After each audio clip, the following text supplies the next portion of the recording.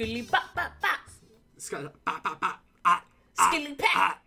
I think we're ready. Ciao. Welcome back to Boozicles. Welcome back, listeners, to Boozicles, where Campbell and I review musicals. While we I was literally about to say, we're doing such a good job actually saying who we are and what we're doing at the beginning of the episodes. And yeah. I literally forgot what it is that we do, which is drink alcohol and review musicals. And also share, a little bit of music education and get people back interested in music. That's what we do here. And that's what we're all about. And talk shit, most importantly, yes. But also talk love. There are a lot of things we love. More rarely, but yes. Also that. How you doing, Campbell? I'm doing all right. I'm happy to be here with you, talking about this stuff. I'm also having happy to be here. Nice, refreshing drink. I was reminded this weekend that I despise summer traffic and constantly wish I was the only person in the world with a car. But I'm happy to be here too, because I made it. You made it. We both made it. We're here together. We done did it. Congrats. Together forever, you'll be in my heart. Come together right now. Copyright. Beatles. Very litigious. Stop. That's it. That's it. That's all we can do. Well, not speaking of yet. Campbell, what music education term you got for us today? What are we doing over there? So I'm pouring my drink right now. Love that. And I'm drinking Wild Roots. What part of the cocktail, but what I'm taking a shot of. Wild Roots vodka is very, very good. They're Pacific Northwest. It's inspired by lava rock from the Cascade Mountain Range and Mother Nature's purification system. Very, very good vodka and very, very good gin. They have a pear vodka that I almost got. But sometimes when we have a plan for a drink, and I go to the liquor store and I think, ooh, that could be interesting. I have to calm myself down and say no, just every time I go to the industry store. Every time I go, I have to stop myself from buying 5 different things. Didn't we use pear vodka for Mrs. Annie. Hannigan's Hooch? And yes, we did. And I used Wild Roots vodka for that. Bringing it back. Nice. And because you were making that drink, and I don't think you suggested pear vodka, but I did, because that was the only vodka I had left. Yeah. Nice. Okay, so for our classic segment called Hey Jude, Don't Make It Bad, Take a Fun Word and Make It Drunker. Ooh, long but lovely. I'm here for it. The term is skiffle. Ooh. It's a genre of folk music that has influences in American folk music, blues, country, bluegrass, and jazz. Originating in the first half of the 20th century in the United States, but became really popular in the UK in the 1950s. And that's really what the band The Quarrymen, the original name for the Beatles, started off on, was skiffle music. Yeah. So I thought that was which I had not heard about before doing this episode. Yeah, there's so many things in music that's just it exists. It's fun hodgepodge of things. Yeah. You just never know a name for it. Yeah, there's so many types of... Because again, like we talked about before, music is just self-expression. So it's really cool seeing how many ways a genre can branch, or just a general style or application of an instrument or sound. The various ways that can show up in music. Yeah, but with that, the musical we're talking about today is Across the Universe, which we've been doing a lot of jukebox musicals. We have, and I'm not always a fan of them. Yeah, but anyway, Across the Universe is a 2007 jukebox musical directed by Julie Taymor, and it's centered on songs about the Beatles. Pretty much all the main characters their names are from Beatles songs, and it incorporates 34 different Beatles songs, and it's really it's about love. There are so many songs. There's so many songs. There's so many 34? songs. Yeah. But Yeah. I chose this because this is one I wanted to do for a while because Yeah. I like the Beatles, unlike Raven, and I watched this for the first time I think in high school and Yeah. thought it was great. Haven't watched it in forever, but I don't know. I thought it could be a fun one to do. Yeah, I, on the flip side, did not grow up listening to the Beatles. I really, didn't know who they were for a long time. I physically heard of the band, right? But I didn't listen to their music growing up or anything like that. Didn't know they had a movie until Campbell and I started doing this podcast. And he said he They wanted have to do this. they have more movies. I know. I've written them down. Yes. Honestly, this is a great opportunity for you to learn so much about the Beatles against your will.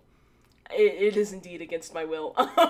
Were there at least, I know you didn't really listen to them, but their music is just so pervasive into everything. So, were there at least some songs, do you not know, here's Let It the Be?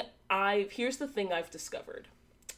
I like Beatles songs when they are not performed by the Beatles. And I think that's super fair. Yeah, That might, you know what? Cancel me? I think that's fair. For this episode, I did, like you recommended, I did go through, I went to, This Is the Beatles on Spotify, just to get a general sampling of, their music. Shout out to Spotify. And every time, I had heard a lot of covers of Beatles songs, and every Beatles song I've ever known, I have preferred the cover over the original. And I was listening to the Beatles today, and I was like, it's just not my sound. It's just not my style. But you know what? It's someone's, and I'm here for it. Just shows you a testament to also not only, their performance, their singing, their instruments playing, but also, their lyricism, their composition. And they're objectively good songs, regardless of what genre they're performed in, regardless of whatever you have to say about them. Shut up. Okay. But with that, our drink, you forget what we do every single time. And I don't know how. So the drink we're drinking we're calling a strawberry jams. Ooh. Cheers. Cheers. Nice. So we kind of winged this recipe a little bit. The recipe that Campbell found that it's basically just 10 strawberries, lemon juice, however much you want, sugar, however much you want, and water, however much you want. And we were like, that's super helpful. I can work with that. We could work with it, clearly, because this is very good. I was worried about the 2 ounces of vodka you recommended I add, but it's very good. Yeah, when I was looking up things, I wanted this to look like a strawberry. That was my vision. Yeah. Alcohol was an afterthought. I was even debating whether it should be vodka or rum. Because that one recipe I found is not a cocktail. There's no alcohol in it. Yeah, it's just a drink. Yeah, so this is blend in a blender, 10 strawberries, frozen or fresh. If you do fresh, you do want to pour it over ice or at least chill it in the fridge beforehand. Yeah. I did juice of half a lemon. I did a couple teaspoons of sugar, which honestly, I think I could have only needed one because of the strawberries. But blend that up real good. But what I really like about this is that we're using chia seeds. Yes. That is making it have such a fun texture. I mean, there's a lot of health benefits for chia seeds as well. There are. I had already had chia seeds because I love putting them in smoothies, but I didn't know. So for this recipe, we bloomed the chia seeds. You put them in water, for a couple of hours or overnight or whatever. And they absorb the water and kind of what's the word? Expand a bit and bloat. Take one. Yeah, they bloat. Yeah. I didn't know that was a thing. So every time I put chia seeds in smoothies before, I just dumped them in the smoothie. So this was an interesting thing to learn. Yeah, and so then you mix in the chia seeds, or you can blend it all together because that also and then pour that into a glass. If it's frozen, you're good. If it's fresh strawberries, pour it over ice, add a couple ounces of vodka, and just make sure you mix it real well. And that's it. And then garnish with whatever kind of mint or basil or fun thing like that. Yeah, and I used frozen strawberries for mine, so we can put maybe an individual drink recipe and a bulk recipe in the description. But for mine, like, it's very, like, smoothie-like because my strawberries were frozen. And it, in the best way possible, it just tastes like drinking a strawberry. I love it.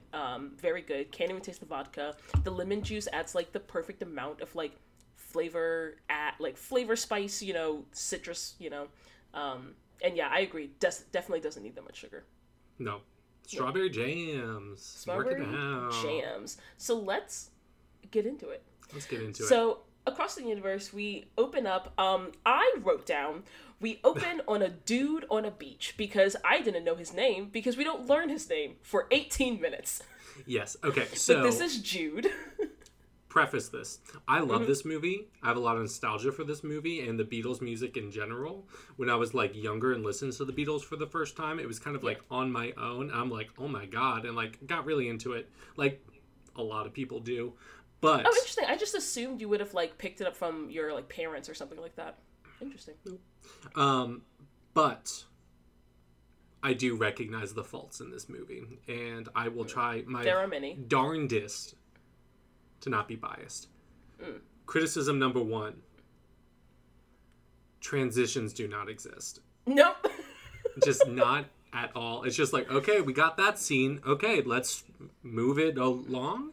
And so when we like see in the beginning, and I like forgot for a second, when I was trying to like when I watch this again, watch it like I've never seen it before. And it's like very unclear if these different scenes are even taking place at the same time period. It's so unclear. There were a lot of times where I legitimately wasn't sure if 2 back-to-back scenes were even meant to be happening like on the same day, at the same time, if they were weeks apart. Like I was just like, okay, interesting.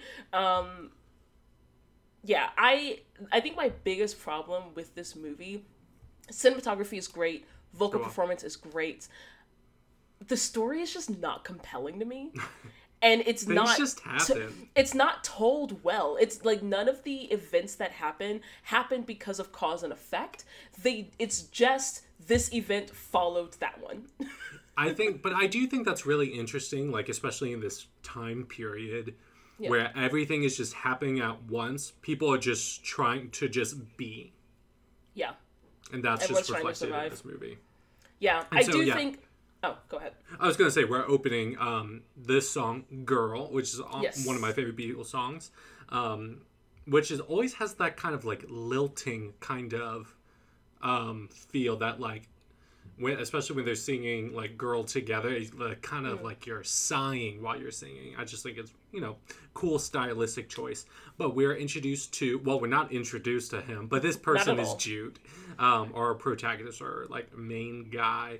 He's played by Jim Sturgis, who's been in other things like The Other Boleyn Girl, 21, Cloud Atlas, 23, giving us very Hey There Delilah, Plain White Tees energy. Interesting. I was getting strong John Mayer vibes, and I was not a fan. Okay. I was not a fan. You didn't like it? No. I like Jim Sturgis. Like, I think he's a generally talented actor. I think his vocal performances were good. But, like, the only thing I could see, especially when he was specifically singing, like when he was singing Girl and then later on in another song that he was singing, it's something about the combination of his appearance and his voice that I was just like, John Mayer, not loving it. But, like, you're fine. Yeah, so that's Jude, our main guy. Yeah. So he's a little sad, listless. We get a montage. So he's walking along the beach. We hear Helter Skelter sort of playing in the background and like a sung montage by of like Dana Fukas, who plays Sadie. Yes, and also sings it later in the movie as well. Yeah. And we get a montage of like various like riot events playing out. So we're learning that this is, of course, 1960s. This is taking place during like the Vietnam War. So a lot of like. So there are a lot of like war protests, riots, etc. going on, and that's kind of setting the sort of cultural backdrop for this entire between movie. Like that civil rights movement, people just generally being dickheads. Yeah, that was most of the 60s, correct? Yeah. Welcome to the 60s. Oh, Hairspray. And Helter So then Skelter we is see like an anthem for like a lot of that like kind of time, but it was co-opted by along with other tracks with the White Album. Helter Skelter was interpreted by cult leader Charles Manson as a message predicting interracial war in the US of A. Interesting. I mean, like, not far off, but interesting. Well, it was interesting because also, I know we're going to talk about the Beatles more later, but specifically, Paul McCartney was inspired to write Helter Skelter after reading an interview, which described their their single "I Can See for Miles" as the loudest, rawest, dirty song the Who had ever recorded. So McCartney wrote Helter Skelter to have the most raucous vocal, the loudest drums. Oh, interesting. One of the things I like about the Beatles, that people would be like, oh, they're just doing this. And we're like, we'll fucking show you this. And they make a bunch of money off of it. Yeah, they do. They're like, oh, they're such good guys. It's like, let's do a bunch of drugs. That's hilarious. I do appreciate the way they kind of like experiment with a lot of their music, and they did a lot of innovation with like the genres of like classical music, classical rock, and like just traditional pop at the time. So it's definitely really cool, like the way they played with their sound a lot. So then we kind of transition scenes. We see like a dual sort of prom going on. So on one side we have this like middle upper class society in like clearly New England, America, prom. So clearly. That's so clearly New England. And then on the other side, like back alley Liverpool prom, where like everyone is like grunge or goth or somewhere in between, and I'm kind of here for it. Their prom looks so much more fun. I definitely am leaning one type of prom. Mm-hmm. But we like see in the kind of like more prissy one, we see Evan Rachel Wood's character Lucy, who, I mean, Jude, Hey Jude, Lucy and This Guy with Diamonds, like all these characters are like named different after songs. Yeah. But Evan Rachel Wood also been in things like Practical Magic, 13, The Wrestler, Westworld. In the newest like mockumentary movie, Weird, the Al Yankovic Story, she plays Madonna. I haven't seen it, but now I have to, because she is such an incredible She's such a beautiful voice. She is so much fun. It's just seeing her in a comedy with like her vocal prowess. It's just, I'm very interested in that. Yeah, her voice is such like a rich, full tone that is just so beautiful to listen to. We see her and then her boyfriend that's in the army, going to be deployed. Her boyfriend that I don't remember hearing what his name was till like when the movie was almost over. Yeah, correct. But his name is Daniel, played by Spencer Liff, who also he's a director and a choreographer. He earned 2 Emmy nominations for outstanding choreography for So You Think You Can Dance, and that's fun. That's cool. We also see Jude's girlfriend, who is credited as Jude's Liverpool girlfriend. Mm-hmm. She doesn't get a name. Lisa Dwyer Hogg, also been in things like Accessible Risk and The Fall. But we're just kind of... They definitely could have done a better job setting up that...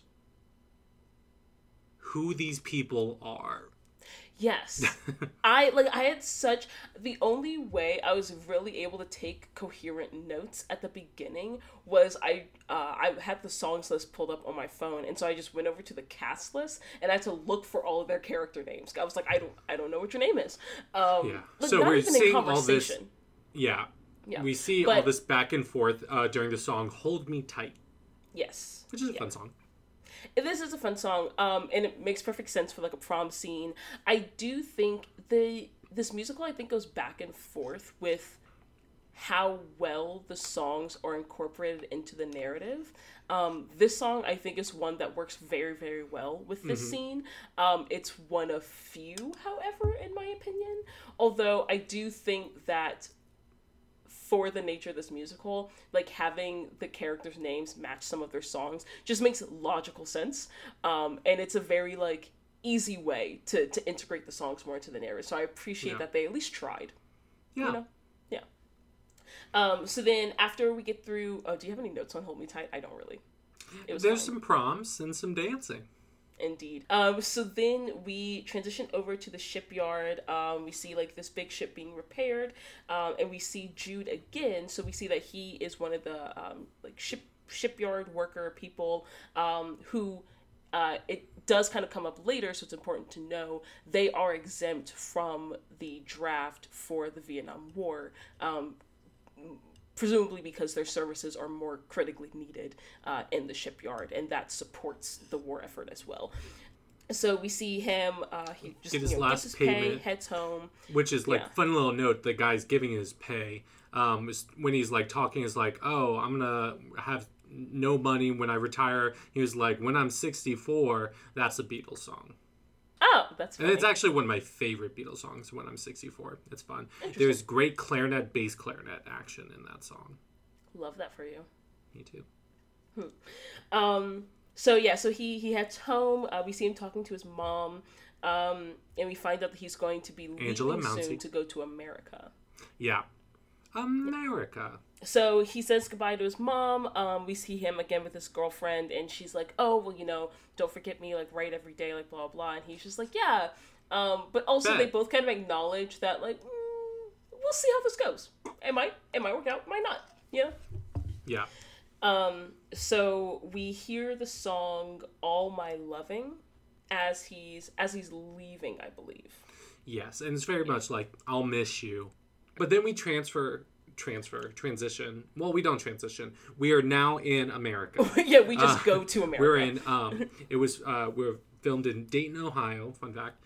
And we get to the song, "I Want to Hold Your Hand," and we see this high school cheerleader singing it, just like, she's yearning, so she's gay, even if they don't see it, just like, because it first shows, there's like a football player and a cheerleader, and then the football player leaves, and she's just looking at the cheerleader. Yeah, and I'm like, and I was like, not a little gaby. Love it. So this, that's Prudence. Love Which Prudence. I love that name. I love the name Prudence. Yeah. I love also just her character is just great. Yeah. I also appreciate that they didn't gender bend the lyrics. Even though, ironically, they do in another song, though. Yeah. Even though it probably would have made it make more sense in the narrative, because presumably she identifies as a woman, at least that's how we understand her character. But I do, as far as, like, people know that this is a cover, you know what I mean? Like, no. I appreciate that. And I really like her. I do really like her cover. But again, I like this version better than the original. I do think it's interesting because this version is so much slower. But I like that because I think that makes more... Like, the original, this was one of the songs that I listened to, like, kind of preparing for this episode. The original is very, like, upbeat, just like, oh, I have a fun little crush on you. I just want to hold your hand. Like, you just seem like a cool person. This one is like, I am in love with you. Please, God, look at me. Which I think makes more sense for her being a queer-coded character. Not even, like, explicitly queer character. Yeah, and I think that's just, like, really fun. And when I think jukebox musicals do things well, it's when they, like, take a song and it's not, okay, we're singing this song. It's not karaoke. Yeah. It's more transformative. They definitely adapted a lot of these songs to work well within the movie. Even if they don't necessarily work well in the story, they work well in the film, which I really appreciate. Like, I do think they did a really good job of making these songs sound good within the film. Yeah. And so Prudence is played by TV Carpio, who's also been in Limitless, The Rookie, Client List.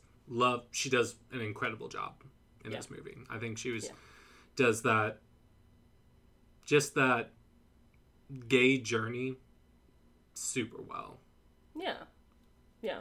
So then we switch again, and we see Jude is hitchhiking. This is and Prudence. And Prudence. Because in transfer, we see Prudence is like leaving her town. And if you weren't sure before, then you see what she's wearing, and then you're like, okay, yeah, she's definitely gay. So I think that's interesting what they do, because all these characters are independently just a bunch of things, and so there was Yeah. just, going about their lives, and there's many different times they could have met each other, but they don't. But Yeah. eventually do. It's a little like serendipity kind of, Yeah. which I think is interesting for like this kind of like group coalescence story that they're telling. We see Jude he's not Princeton like campus. going off to like work and things like that. Like he just told his girlfriend, and I think told his mom as well. But he went off to go searching for his father. Yeah, so he found out that he works at Princeton. At first, he assumes that he's a professor. He asks a student who actually turns out to be Max. He asks a student, he's like, that dude's not a professor, but he is right over there. He's a custodian. So he goes and talks to him, and it's like, hey, dude, I'm your son. And the guy's just like, nah, bro, nope. But then we transition, we see them like talking it out, and his dad like does accept him. Jude says the saddest line the saddest line at the end of this scene.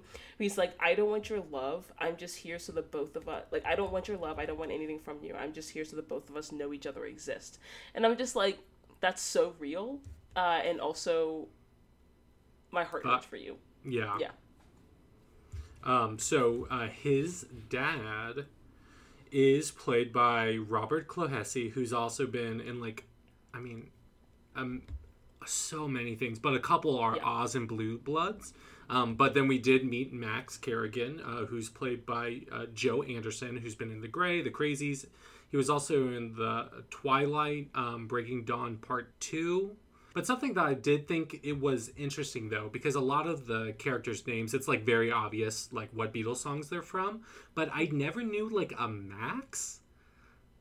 So I was, like, looking up a bunch of things. So there's a song called Maxwell's Silver Hammer. And the song is about a student named Maxwell Edison who commits murders with a hammer. Ooh. And the dark lyrics are, like, disguised with, like, very, like, upbeat sound. And it's supposed to, McCartney described it as, like, symbolic of, like, the downfalls of life. Being, in quote, my analogy for when something goes wrong out of the blue, and it so often does. So I was like, maybe that was the choice for the character's name. Or maybe that's a coincidence, but I thought that would at least fit. Yeah, that does seem interesting. Seems like it would fit. Yeah. So Max and his friends are terrorizing innocent people by shooting golf balls. Just cracking open some cold ones with the boys, Raven. And terrorizing innocent civilians, yes. Raven. And remember when you were in college? Although, private property is theft, but... When you were in college and you were just like, I was like, hanging out with the guys. My hanging out with the guys, as far as I recall, never involved property destruction or vandalism. Well, I've carved my initials in a tree before. Never stolen a cone or a sign? Never. I would never, Campbell. No. My mother listens to this. I'm better than that. Yeah, we both know. We both know how much better you are. Yeah, so they get yelled at and then go back to their room. Max and his friends get chased off, and Jude's, like, smoking and, like, lets them into, like, where he's staying at first. And then they're like, oh, you saved me. You know what? And then how did it go? And it was just like, meh. And then it was like, let's drink. Cool. So they all go back to Max's place and party. We get into the song With a Little Help from My Friends. Have you heard this song before? No, not to my knowledge. Interesting. This is one of the ones I like. Maybe in, like, some, like, commercial or something. Probably. Like, I know I've heard Help in a commercial before, but, like, only in a commercial. So, it's possible I've physically heard it, but I didn't know the song, if that makes sense. And I will say, though, this song went on for way too long. Oh, absolutely. I was like, we get it, you're drinking, you're, like, golfing off of each other's, like, mouths or whatever guys do.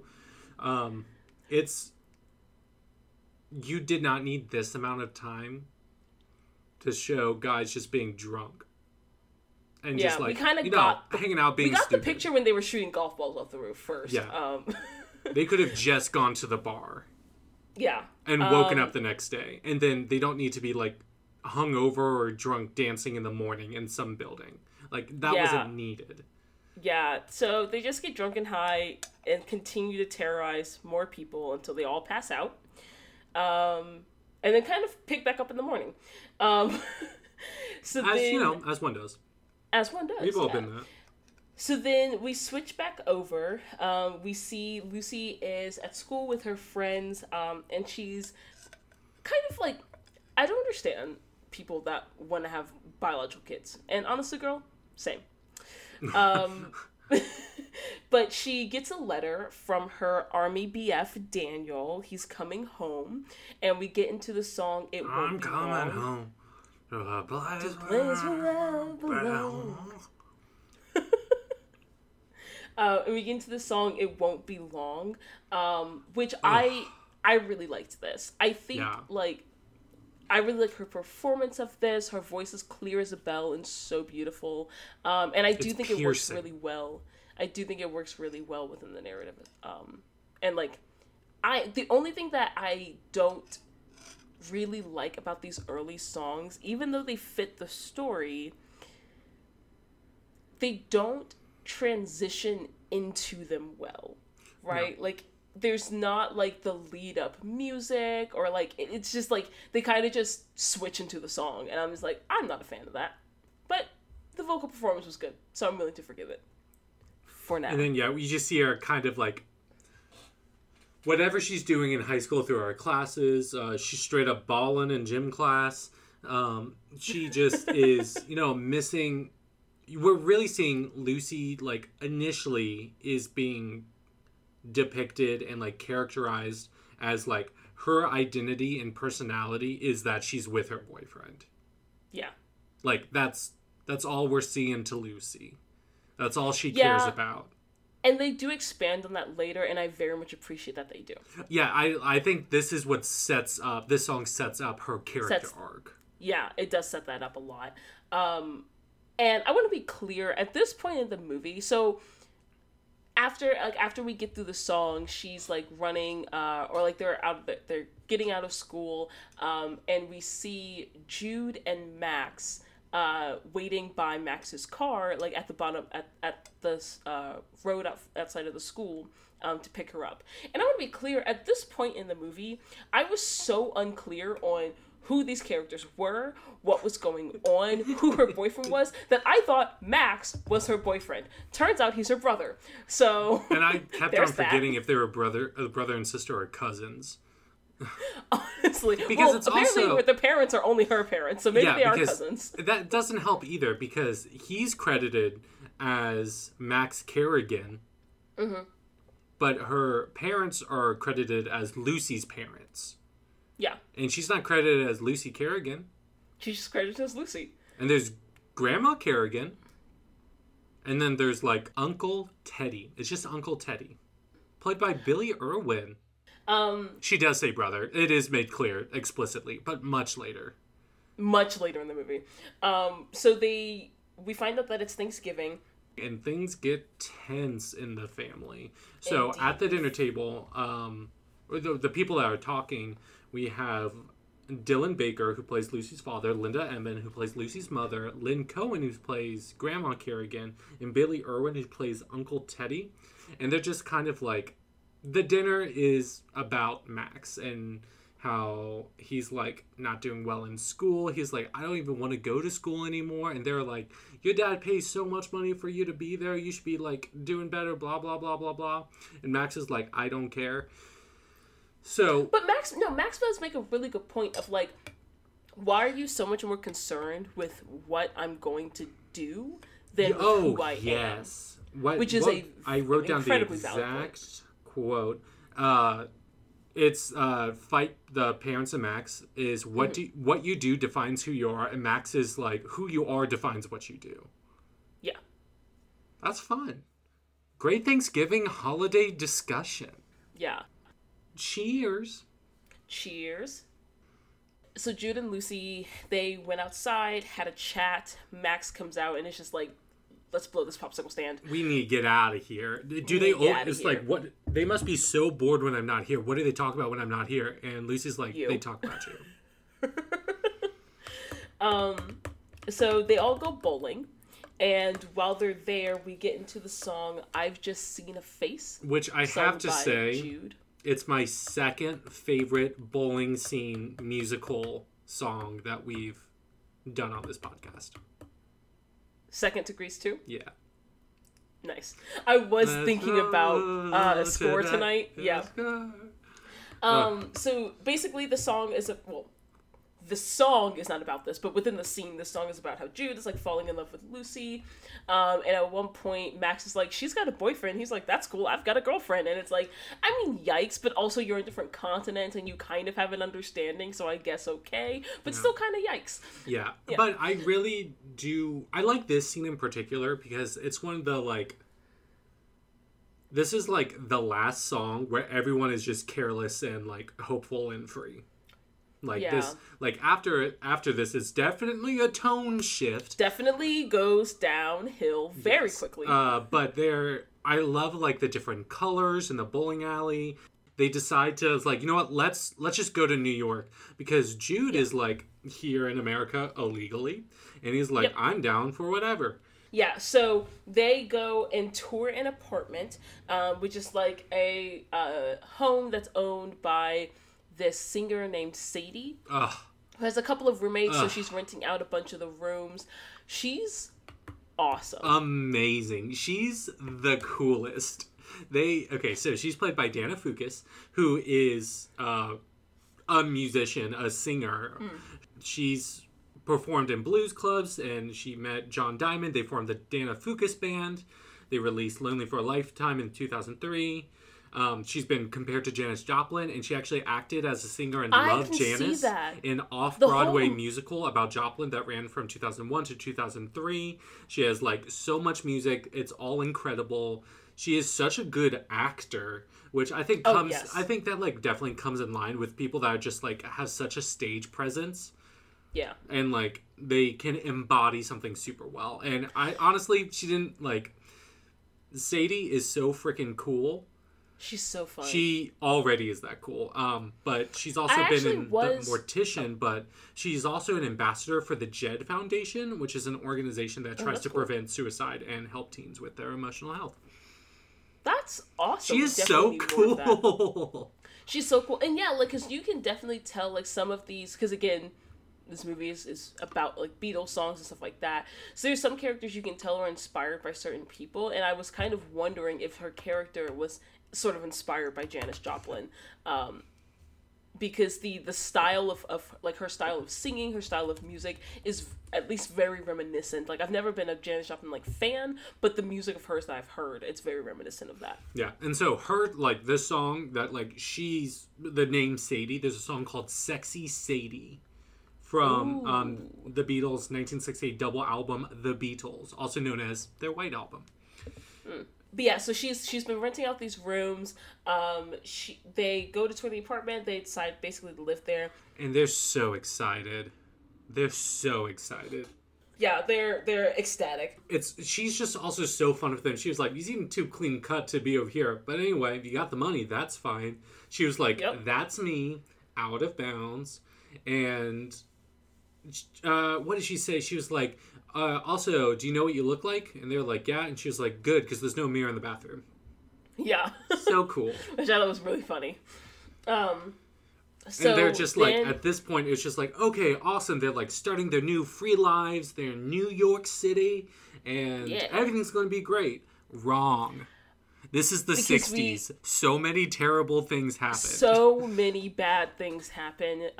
So we switch scenes again. We're back with Lucy. We see that she unfurls her. She looks really sad first. She looks really sad. We're like, oh, someone died. She unfurls her hand, and we see Daniel's dog tags, clearly indicating he has now become a casualty of war. He's passed away, and obviously she's very sad. We get into that. This scene is kind of melded with scenes of like riots. I believe it's the Detroit riots. Yeah, it is the Detroit riots. It's melded with the Detroit riots. And we hear Let It Be playing a cappella in the background. And this scene is the beginning of, in my opinion, the beginning of the songs just wildly no longer fitting the narrative. Why did they pick this song? And why did they have a little black kid sing it? Why was this the song? Like this entire scene, I was like, I'm not sure. Well, it's because Let It Be is like song. What do you mean? To me, the song Let It Be is more about like sometimes sad things happen, and sometimes you have to learn to be able to let it be, like to just be able to take that and still find peace and contentment and all that type of stuff, which is not a message I would have overlaid over the Detroit riots. There are some things that you don't. Yeah, but I thought it was more so that they're trying to. It's not working. It's not succeeding when they're just like, oh, it. Times of strife and sorrow and troubles, like Mary Mother, like sing to me, whatever the lyrics are, like let it be. They're just like trying to like be okay when they're not, and this is just how they're expressing that. And I that standpoint, I think it makes perfect sense to play right at this point in Lucy's story, right? I don't think it makes sense to play at this point in JoJo's story. Like, maybe if they had already shown the scene of the Detroit riots, and then it switched to Lucy getting the dog tags and us seeing the funeral of the little boy, JoJo's brother. That passed. I didn't even know. I assumed that he was some sort of relation, but they never credited as they never specifically said it. He never talked about it, and I think it's interesting because I don't think. Okay, so JoJo, he is played by Martin Luther. Is he meant to be Jimi Hendrix? Yes. Okay. But he's played by Martin Luther, who is just like an amazing musician. He's collaborated with extensively with like The Roots and Cody Chestnut. He like taught himself how to play the drums and the piano, and he just like did a lot of experimentations with like funk. He like blends gospel and rock in R&B music. The first release of his solo album, The Calling, in 1999, that was followed by his independent release of his second album, Rebel Soul Music, in 2004 on his own label, Rebel Sound Soul Records, and his third album, Love Is the Hero, was released in 2012. I don't believe he is singing at all in Let It Be, though. JoJo is not. The little boy, his younger brother, sings. Played by Timmy Mitchum, who's also been in August Rush, Law & Order, SVU, and Criminal Intent, who also does an amazing job. Amazing voice. Does a very good job, yeah. Like, his voice is beautiful. I think my problem is more that the song, to me, fits more of a, like, funeral vibe. Like, it fits, like, it would fit over the scene just of his funeral. Yeah. And of Lucy getting the dog tags. But to me, it doesn't, like...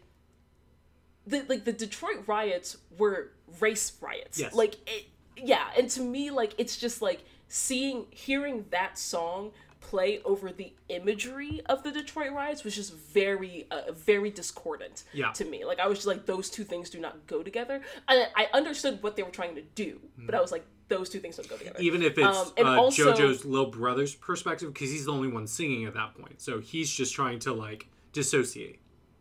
And then that's the tie into his funeral. I'll give you that, but at that point, I didn't know that he was... That scene was even important. Because also the scene comes out of nowhere. There's been no black people in the movie yet. and so you just see the scene of the Detroit riots and this little black boy singing, and I literally wrote down, what does this have to do with the rest of the movie? And I was like, oh, he's his little brother. Okay. Yeah. Yeah. I can see it from that perspective of, like, him specifically, but I still don't. It could have been done a lot but better. It's better. Yeah, I still don't love it, but it's better. But we also have the like main gospel singer, Carol Woods. Oh my gosh! My God! Oh, she's also been in Third Watch, The Practice, The Honeymooners, The Good Wife. This is like on the spectrum of Beatles covers. This is like toppity top. Her singing this. Amazing. Yeah. There's a lot of other choir singers. I'm just gonna list them off because go ahead. this version of Let It Be is just so good. It's like transcendent. Yes, it really is. I love it. Gospel choir. Karen Allen, Ronald Blackman, Eric Justin Gaines, Marlene Mason, Tanisha Mason, Cheryl McClurkin, Donald A. McClurkin Sr., Lorna McClurkin, Olivia McClurkin, Terrell Middleton, Jada Scott, Merle Smith, Jarrell Wharton, Devin Warwood, Alyssa Woodside, Christina Woodside. Good job. Very, very, very good performance. Good job. Yeah. Amazing. So we see JoJo at the funeral, and that's when I was like, oh, that's what the scene was for, to introduce a new character. Yeah. So he comes to New York City, and he has as his battle anthem, Walking into the City, Come Together. And I love this version of it. I only think the song choice makes sense in terms of the, like, feeling of the song. Like, you know what I mean? Like, I don't think agree. the lyrics make any sense, but I think the vibe of the song totally fits JoJo's introduction. And so that's something that's really interesting about this movie, because, and we were talking about this before we started recording, so I'm going to say my example again, but a lot of musicals, like, when they're singing songs, they're like, you know what's, like, happening. There's not much to interpret it. You killed my father is exactly what you said. And so, Happy Father's Day. And it was... That's why we're recording. And it's just, like, very clear, like, what's going on. But with a lot of Beatles music, it's just very ambiguous. It's, like, not direct what they're singing about. There's a lot of... it's art. It's different interpretations can be taken from it. Yeah. So it is hard to, like, have something to move a plot along when the song isn't going to fit really anything. And I do think that's the problem of this jukebox musical, is that, like, jukebox musicals in general have, like, struggled to make the song properly fit the narrative. Except for Mamma Mia. You did a great job. We love you. Except for Mamma Mia. Even more so here, because exactly what you were saying, to the point that, like, a lot of the songs in here, like, after the first like third of this movie, really the songs don't fit the narrative, like, at all, except like one or two scenes, and it feels in many cases more like a soundtrack than a musical. I think the thing that makes particularly this scene fitting in a musical is the visuals, and that's what I love about this scene. The scene is so visually appealing, I almost forgot that the song didn't make any fucking sense. Yeah. Like, they have, like, all the people in the streets are, like, singing this anthem, like, around him, and he's just, like, striding through, which, like, already, like character development off the bat, right? Like, or characterization, rather. Like, JoJo's character is described visually before you ever hear him speak, and I actually really love that, because you get a very, like, I do think this movie does a very good job of making it clear who all of their characters are. Yes, more so than a lot of not only musicals but, like, movies in general. Yeah, they do very good characterization here, which I do think is a feather in their cap, basically, for, like, all the other things they have to kind of struggle with. Call him macaroni. And the dude who, like, sings the chorus, I don't know if he sings all of it. Oh, okay. Yeah, because there's like three different men that you see. It's all the same person. Yeah. So that is a very accomplished singer, Joe Cocker, who plays just all of them, especially when he's like that homeless guy at the beginning. Mm-hmm. Yeah. Such a like powerful, like, yes, vocal and his introduction. Voice is perfect for this type of song. Yes. So, okay, so his first album actually featured a recording of With a Little Help from My Friends from the Beatles, which brought him to, like, stardom. Like, it was it was amazing. The song reached number 1 in the UK in 1968. It became a staple of his many live shows, including with Woodstock, and was also known as the theme song for the late 1980s American TV series The Wonder Years, which takes place during this time period, which my family loves that show so much. But here's just, like, some of awards for Joe Cocker, because, like, I can get into, like, a lot of his music, but He won the 25th Annual Grammy Award for Best Pop Performance by a Duo or Group with Vocal with Jennifer Warnes for Up Where We Belong in 1983. Aw, He was the 1988 nominee for Grammy for Best Solo Rock Vocal Performance. 1989, 90, and 91 nominees for nominee for Grammy Award for Best Male Rock Vocal Performance. 1993 nominee, Brit Award for Best British Male, which apparently is an award. Just best. Amazing. 1994 honorary doctorate from Sheffield Hallam University. 1996 and 2013 Golden Chimera. 1998, 99, 2013, 2014 nominees for Echo. In 2007 was inducted in the Order of the British Empire. Oh, fancy. Like, this dude is so fucking good. And like what you were saying, because jukebox musicals, they like have an idea for a song and they try to fit it in different places. And so with this, it's like come together. It's just like right now, like Over Me, whatever. It's just like coming together in a place where people can like be like free creatively. Like talking about like New York, like come together to New York kind of thing is like that perspective. But originally in early 1969, John Lennon and his wife Yoko Ono held a lot of protests against the Vietnam War, and there's been like different like figures in North America that visited Lennon, including an American psychologist, Timothy Leary, who is an early advocate for LSD, who Lennon really admired.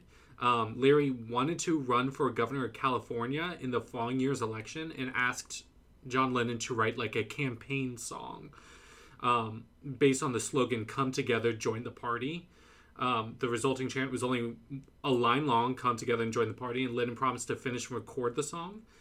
He later recalled Lennon giving him a tape of the piece, but the two didn't interact again. But he used this phrase and this kind of idea from the Leary campaign to compose the song for Abbey Road. And it was kind of like based on the 1956 single "You Can't Catch Me" by Chuck Berry, which there was actually a big lawsuit about that. And so it was began as an up-tempo blues number. He like incorporates a lot of like quick phrases, and these lyrics were inspired by his relationship with Yoko Ono and were delivered quickly, like in the Berry song. And the author, Peter Doggett, wrote that each phrase passes too quickly to be understood at first hearing, and the sound is as important as the meaning. I'm curious how quickly it's being spoken or sung. You heard the song. As in, like, you're like, what did they say? What does that mean? But we're already moved on to the next part. Oh. Is what he meant by that. Wait, like, they did that in the movie, too? Like, they did that bit in the movie? No, it's not like bit. It's just kind of a succession of, like, bunch of different phrases that may not necessarily have to do with each other, but they just keep on going, so you don't have, like, time to be like, oh, what was that about? But now I have to pay attention to this part of the song. And it's just more so the meaning of the song was the how it sounded in total was just as important as the meaning of the song. Yeah. Just kind of like how you like got the vibe even though the lyrics weren't there. I gotcha. Okay. That was like intent of John I just always find it interesting what speed of lyric delivery people consider too fast to be understood. This because was that very also much, the 1960s. Yeah, I was gonna say that very much changed. Like, this isn't like, Busta Rhymes, Raven. Yeah, I was gonna say people, for example, who didn't grow up listening to rap find rap very difficult to understand. Whereas, like, most rap songs I can understand. Myself and a lot of other people who listen to rap can understand on like a first listen through. Yeah. You just might not internalize all of them. So that's why I was asking. Yeah. But that's cool. That's cool. Yeah. So we get through Come Together. Love the scene. Also, Joe Cocker as like the pimp, very successful. Very successful. There's so many women. It literally reminded me of the brothel scene from Aladdin for a little bit, especially when they were up on the balcony and they were just like, only 3. I love like, and they were like dancing in the background, and I was just like, get it, girl, yeah. Loved them. So then JoJo ends up staying in the same house as Jude and Max with Sadie. Sadie's looking for a guitarist. Yes. And we see Prudence, who I wrote as the cheerleader from before, because I still didn't know her name. Yeah. Prudence comes in through the window. And they're all like, where did you come from? But then she ends up staying there too. Yeah, she says, it was like, where are you from? From nowhere. She's from Ohio, so. Which mean... Sorry, Alex. Honest. So then we kind of skip forward a little bit, and we see Stacy, JoJo, and her band are... Not Stacy, Sadie. Well, I was going to say, especially with the introduction to, like, JoJo and Prudence, like, with this main cast now, JoJo's saying, like, how many songs he knows in his head, in his book, and he's saying music's the only thing that makes sense anymore, and that's really the only kind of nod or, like, direct recognition of, like, his past. Yeah. And then for Prudence, the reason she, like, climbed into their building, I don't know from where, we didn't see any fire escapes or anything like that. But she was also in a very abusive relationship with a man. Yeah. Kind of thing. With a man. So again, there's just these people coming together, no pun intended, from, you know, devastating, very traumatic places, and just like coming together to, like, you know, really figure out who they are.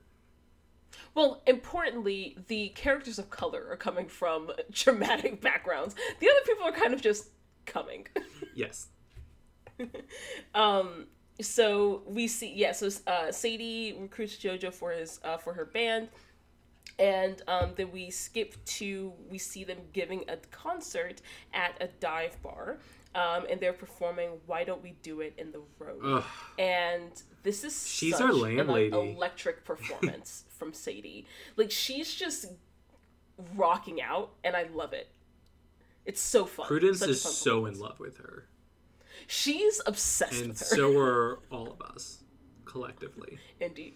And then we see that Lucy's there and like really telling... And meets Prudence and like the kind of whole gang. And like really, Lucy knows that Max has gotten a letter from the government.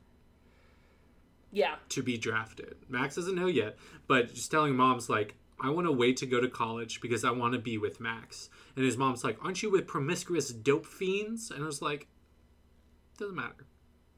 Doesn't matter. Do they offer heroin as a solution to go to the army? Maybe. They do indeed. So they go out to a diner afterwards, and she gives him his letter, so he reads that he gets drafted. They're proposing all of these ways that he can get out of it. Someone says swallow a cotton ball, and it shows up as like on the a mass. Yeah, it shows up as a mass on the X-ray, and I was like, I'm not sure if they're gonna do X-rays, which they didn't, and he still got. Yeah, we hear that JoJo went at 17. Yeah. We also like find out here that Jude is like doesn't have a visa here. He's just like chilling. He's just here. And you know, no one wants Max to go. So they're really just trying to, it's a combination of trying to figure out what alternatives they have. Yeah. But also it's kind of like trying to get out of jury duty. Yeah. Well, I've never been asked, which is same. I want to so bad. Too. We found out Jude's an artist. Yes. So they're down by the pier. He finds a random burnt stick and sketches like a perfect drawing of her on this just wall on the building next to them in like 10 seconds. I was just like, sir, what is this? And so he's like, oh, like get closer. I have to like get your eyes just right. And then there's a cop on the wall. My favorite line of the movie. You two scram. The worst delivered line I've seen in quite some time. Delivered line. You two scram. It was just like, that's not how you meant to say it. Nope, surely. That's not how a human says that. And so so there's like a cop at the top of the wall. It's apparently like a cop building or something. And so they're just like, she's like, no, it's just an abandoned building. Oh, why is there a cop there? Because they have a power with over policing. Yeah, problem. They just power. We don't have time. Raven. Cheers. Cheers. So Lucy's like, well, before it was just a shitty wall, and now it's a work of art. And he's like, well, I'm going to come down there and arrest you. And so then they run away. Easily. Yeah. And we get into the song, If I Fell. This song is so good. I do really like this song, and specifically the performance. The performance is really good. The lyrics are good because it's like, If I Fell is like, I love when song titles aren't like complete lyrics. It's fun. Yeah. So then, Lucy and Jude, they sing this little song. If I and give they my kiss heart and to dance. you, I must be sure you love me more than her. I think this is the part that they do, like, gender bend the song. Yeah. Which makes more sense because it's them singing to each other as opposed to just like Prudence singing. And what I really like about this song, when she's singing, you're just like right up in her face. Yeah. It's just so like close. But like she's personal. Gorgeous, so it works. Yeah, but I thought it was good. But it's just like she couldn't. This song is very much just like, if I allow myself to do this, you better not fucking mess this up. Because I've loved before.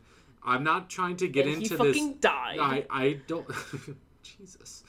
Not trying to get into none of this shallow shit.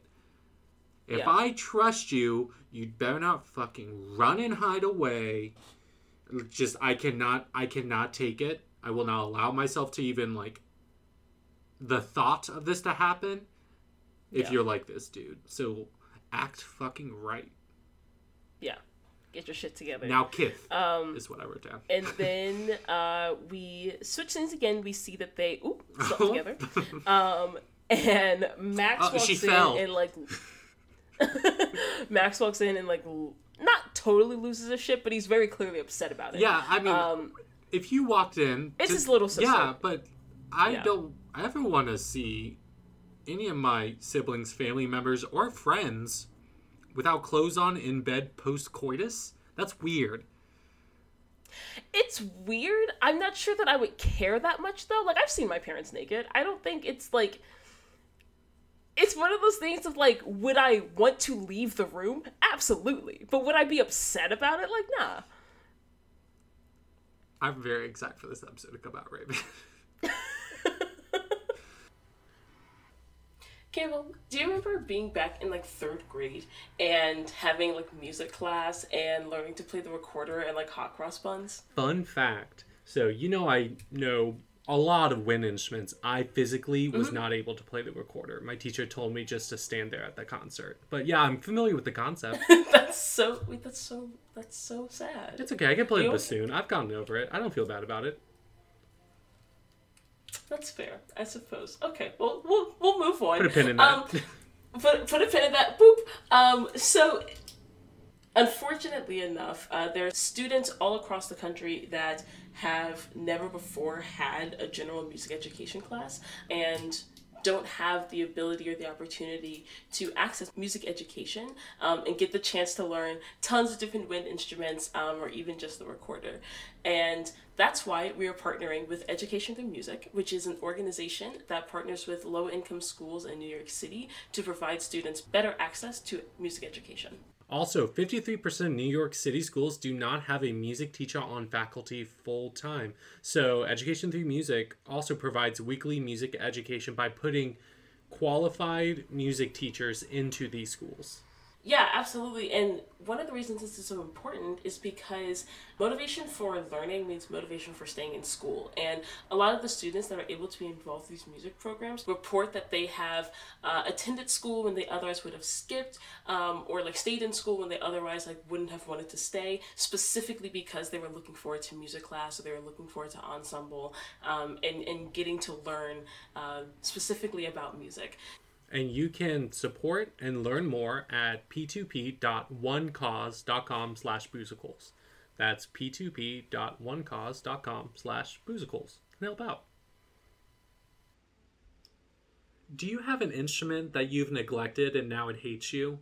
Do you have too much money and think, hey, this can go to a good place?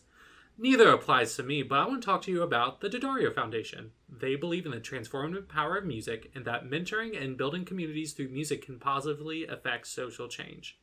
100% of every dollar raised goes directly to support efforts to get kids involved in community music programs, acquire and maintain instruments, provide college scholarships, and support new innovation in music education.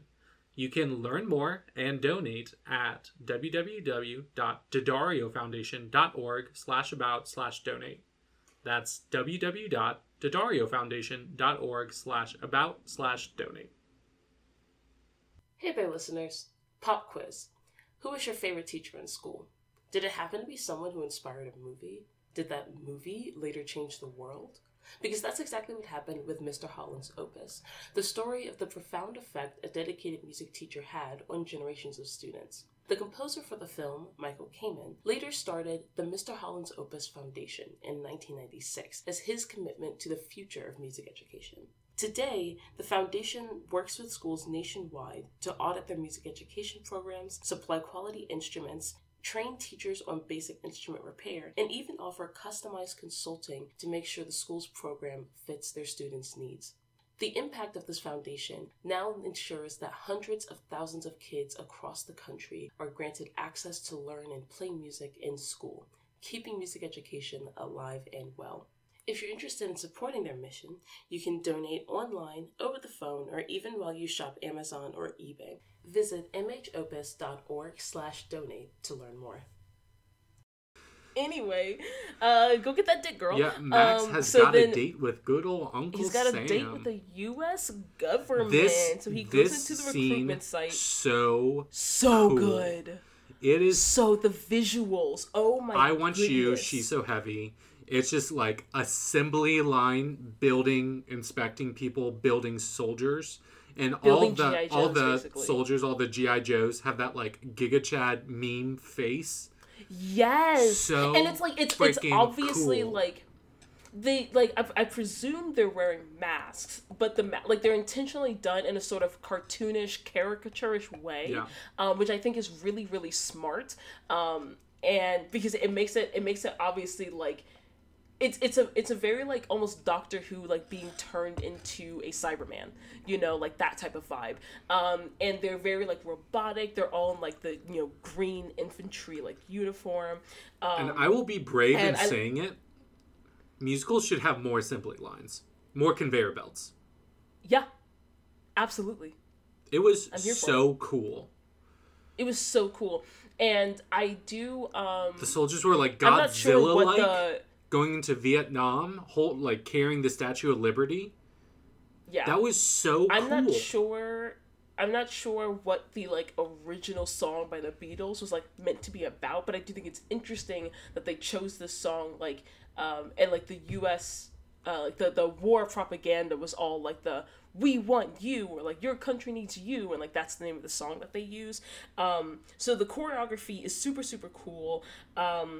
And then we get into like the group of recruits, well not necessarily recruits at this point, but the group of cadets, I guess I'll say, carrying the Statue of Liberty, and we get like they cross it with like "She's So Heavy," and I like how this is like one of the first scenes where the imagery it's very clearly not real world. Like there's a lot of places where they incorporate like animations and visuals and stuff like that that are very abstract, and this is like the first place that starts, and it's just so visually appealing. Yeah. And I was like, where was this artistry in the storytelling?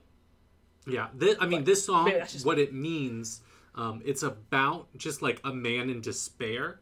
That "She's So Heavy" what was quote unquote about Yoko Ono. When it gets down to it, like she said, when you're drowning, you don't say, "I would be incredibly pleased if someone would have the foresight to notice me drowning and come and help me." You just scream. Oh, that's interesting. Prudence is fully in love with Sadie at this point. I'm so depressed. This poor little Gaby, she just wants someone to love her. And she ends up locking herself in a room because she sees Sadie talking with another guy or girl, I think. Was it with JoJo? Yeah, she was. Yes, that's what it was. She was staring. She was like staring at them from like afar, the side roof, basically. Yeah.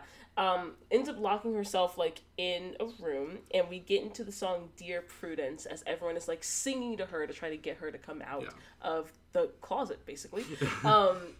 I really love the way their voices mix, like the harmony that they form together is just so beautiful. Like the way their voices all balance off of each other as they switch lines and like switch parts of the song.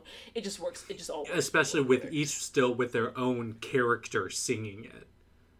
Yes, I thought it was a really good job. And so this song was like a Lennon McCartney partnership. It was written in Rishikesh during the group's trip to India in early 1968. It was actually inspired by Mia Farrow, the actress, her sister, Prudence Farrow, who would become obsessive like about meditating and while practicing Maharishi Mahesh Yogi. And so this would be like George Harrison and John Lennon like attempted to like coax Prudence Farrow out of seclusion, which like led them to write this song. That makes sense, and that also makes sense with the way it's applied in the movie too.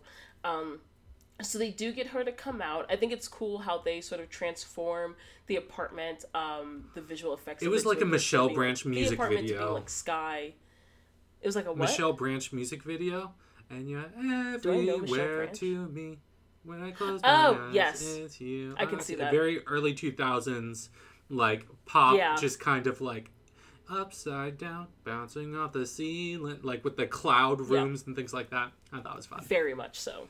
And like so while the song is still playing or they're still going, they all attend they get Prudence out of the closet. They all attend a war protest like together. And I love the chant we hear during the protest is, "Hey, hey, LBJ, how many kids will you kill today?" Which is like, hell yeah. Damn. I mean, yeah. Listen, if it gets a reaction. So after the protest, Lucy goes to meet with the protest organizers. She meets one of the main leaders of the protest, who we later learn is named Paco. Much later, we learn that his name is much later. Paco. And we see that Sadie goes off to a meeting with a like record label manager who, trying to like promote her business, like trying to like make more moves in the music world.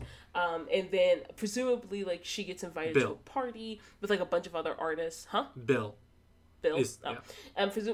She gets invited to a party with a bunch of other, like, music industry, like, bigwigs, sort of. So she brings the entire gang, the entire posse along with her. Max, JoJo, Max, Jude, and Lucy all drink some of the punch, which they note is pink. And we later find out is very obviously spiked with something. I want to say maybe LSD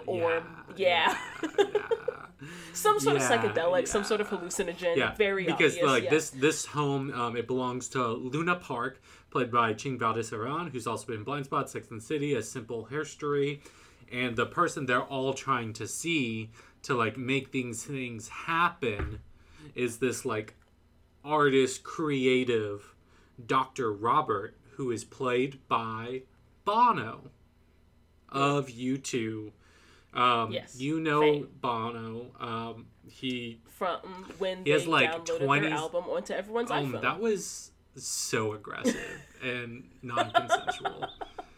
Despite that, he still has like over 20 Grammy Awards. He was inducted into the Rock and Roll Hall of Fame in 2005. And it's just very much, oh, hey, children, buckle the fuck up. What are these lyrics? Oh, okay. Well, first the song is Blue Jay Way, when they're just kind of like... Oh, yeah. Introducing all this kind of stuff. Going on party. And I Am the Walrus, which I knew you would have questions about. So I Am the Walrus is a very fun song. I am the walrus. I am the Eggman. I am the walrus. So, this song... Specifically... Oh, go ahead. Lennon wrote this song specifically to confuse listeners who have been affording serious scholarly interpretations of Beatles lyrics. It was partly inspired by 2 LSD trips and Lewis Carroll's 1871 poem, The Walrus and the Carpenter. John Lennon was, like, later bummed to, like, find out that the walrus was, like, a villain in The Walrus and the Carpenter from Through the Looking Glass. And it was just supposed to be... He wrote the first 2 lines when he was on acid trips. Checks out. Yeah. And it's fun. And it fits very well with what's happening. It does because they're on an acid trip, but it's very, like... It feels like a Phineas and Ferb song. Gitchy Gitchy Goo means that I love you, or from Justin Kelly, a bum dig it. A bum dig it? Yeah. Yeah, it's quite wild. So they're they all on this take bus. And at first you're like, is the bus real? The bus is real. The bus is real, as it turns out. I really wasn't sure at first. So they all take a bus to the headquarters of the League of Spiritual Deliverance. Home of Dr. Which Geary. is the home of Dr. Geary. Which... who he wants to go see. Yeah, and he's just like, Dr. Roberts, like, have this, like, connection where, like-minded, like, spirits. I've never met him before. And find out that Dr. Geary's like, I'm fucking busy, bro. And he was I'm like, not gonna we drove 3,000 miles to see him. Okay, back to California. And then the rest of the gang was like, excuse me, we're from New York. Pardon. Excusez-moi. That's not gonna work for us. And he's like, okay, you're on the bus, you're off the bus. They're like, okay, we're off the bus. Still so on they just drugs. Leave them stranded. And they're like, that's fine. So we get into a bunch of high nonsense that we hear from Lucy. Yeah. Where are we going? Going out of our minds. See a bunch of puppets, and then we get into the song being for the benefit of Mr. Kite. This song is, because it's very random, the inspiration for this song was a 19th century circus poster for Pablo Fonke's Circus Royale appearance at Rockdale. Lennon purchased the poster in 1967 and in like an antique shop while they were filming promotional films for Strawberry Fields Forever in Kent, and claimed years later to still have the poster in his home. Everything from the song is from that poster, he explained, except the horse wasn't called Henry. The poster identifies the horse as Xanthus. That's interesting. So the song's lyrics are just like, detail the evening's program. Yeah. I do think that the animation, like, effects style during the scene is really, really cool. Yeah. It's terrifying. not something you... Very stop motion, but with people. But with people. Oh, and like during this, they're like, Prudence? And I'm like, good for you, Prudence. Yeah, Prudence finally got herself a girl. Love that for her. Danny, who I believe played by Janine Sorales, also been in Utopia, Bull the Good Wife. And then everyone's just like feeling good. They're just all laying in the field together, this song is just vibing. So much fun. Because it's also like, I just appreciate how whimsical it is. It is also sung by Mr. Kite is played by Eddie Izzard, and she is incredible. So she's like a very known stand-up comedian. She's been in Ocean 13, The Last Simple, Green Eggs in Hand, The Dark Crystal, Age of Resistance. And it was just that kind of ringleader character. Yeah. You have to go all in about. It's like, you want whimsy? I'll show you whimsy. You want fucking crazy? I will show you fucking crazy. And it was just such a controlled, focused way to do it. Yeah, like, circuses are meant to be weird. Like, that's part of the point of going to a circus, is like to don't ride elephants. Yeah, don't ride elephants. But that's part of the point of going to a circus, is just to see, like, some really cool, really entertaining, really artistic, and sometimes really weird shit that you just wouldn't be able to see in a regular time. So I love that. So they finish up, or they get through that, and then we see they're all so high, they're just all laying out in a field, vibing together. Lucky. And we get into the song Because, this song. Really like this song. Yeah. This is probably, like, one of well, I don't know. A lot of these songs I would listen to, like, out of the context of this movie because they're just, good songs. But this is one that I was just like, this is just, like, a nice, like, calming song that I could see, like, not even being associated with this movie, Yeah. Yeah. Because the earth is round, it turns me on. Because the wind is high, it blows my mind. Because the sky is blue, it makes me cry. Yeah. It's just... We are just experiencing these things. Just experiencing humanity, experiencing life, experiencing the universe. And, like, the visuals, and, like, I was reading some stuff about how they were filming this, and they would just have to, like, jump in the water, do as long as they could, get out, take a breath, go back in. Yeah. And I do think it's an interesting visual that we see people are, like, together, but then you see Max swimming off. Alone. Yeah, alone. So this is... Because despite telling the sergeant he is a cross-dressing homosexual pacifist with a spot on his heart, he still is being enlisted. Yep. And he was like, as long as you don't have flat feet, you're good. Facts. Which is literally the army. Yeah. So this is, like, one of the few scene transitions I think is actually very good. With the helicopter whirring. Yes. And, like, so going from the very peaceful, ethereal... Yeah, we see Max swim off by himself, and then we see him floating on his back, like, through the water, and we see the shadow of a helicopter go over him, and then we keep hearing the sound of the rotors, and we transition to, like, basically a I don't know what it's called, like a field of helicopters flying over an area, and, like, we've transitioned to, like, a war zone, basically. Flock sounds fine. Battalion. Swarm. Swarm is good. I like Swarm. I like Swarm. Bees. Makes sense. Cheers. Why not? Hey, fuck it. Fuck it. Cheers. So Max is off in Vietnam now. We transition back to America. Bummer. We see that it's winter time, and Lucy is working at a diner. We do see that her and Jude are still together. She's over at his... Good for them. Yeah, good for them. She's over at his place, or maybe they're living together. I'm not sure. But he sketches... Well, I think so. I don't think she's living with her family. Which would make sense, yeah. So I assume she's there. Yeah, because she moves out later on. Correct. Yes. Oh, yeah. Totally forgot about that. Okay. So he sketches her sleeping naked, a la, like, paint me like one of your French girls. Never seen Titanic. Pose. Interesting. I only watched it in college, so I get it. I'm glad that we regularly review and, like, go through films. Right?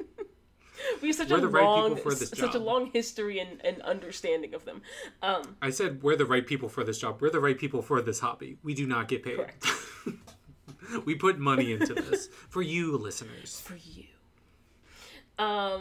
So we get into the song. Did you say weird? Rude. So we get into the song "Something," which again, it's giving John Mayer vibes. Oh, okay. Well, I just like this song. Fair. I like the Beatles. This is a good song. Sue me. Okay. I know this is pretty counterculture, but I think the Beatles made good music. You're alone. I know I'm like that. one out of like 5 people to think it. So very sad boy vibes. I think it has the most boring visuals of the movie, which is not to say that the visuals are bad. It's not to say the scene is bad, but it's very much him standing in a corner singing.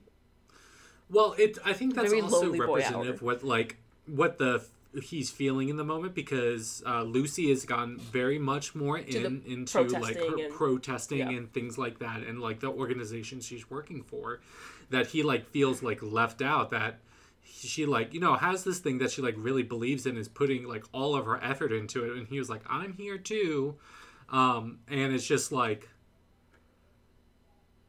he is like wanting to connect with her and be with her, and she's not thinking of him. There are things that he is not a priority to her right now. I guess, like, for me, I get that that's how he's feeling, but it's hard for me to sympathize with him in that, because I don't get that. Because there's a little war going on and her brother's there. Yeah, but, like, I don't get that from her. Like, I don't get the sense that she's not, like, either that she's not really that into him, that she's not spending time with him, that she's not into the relationship. It's just that she has another thing that is also important to her. You know? So to me, like, his feeling that way, to me, I perceive it more as like, oh, I'm mad that I'm not her everything. And it's like, well, you shouldn't be in the first place.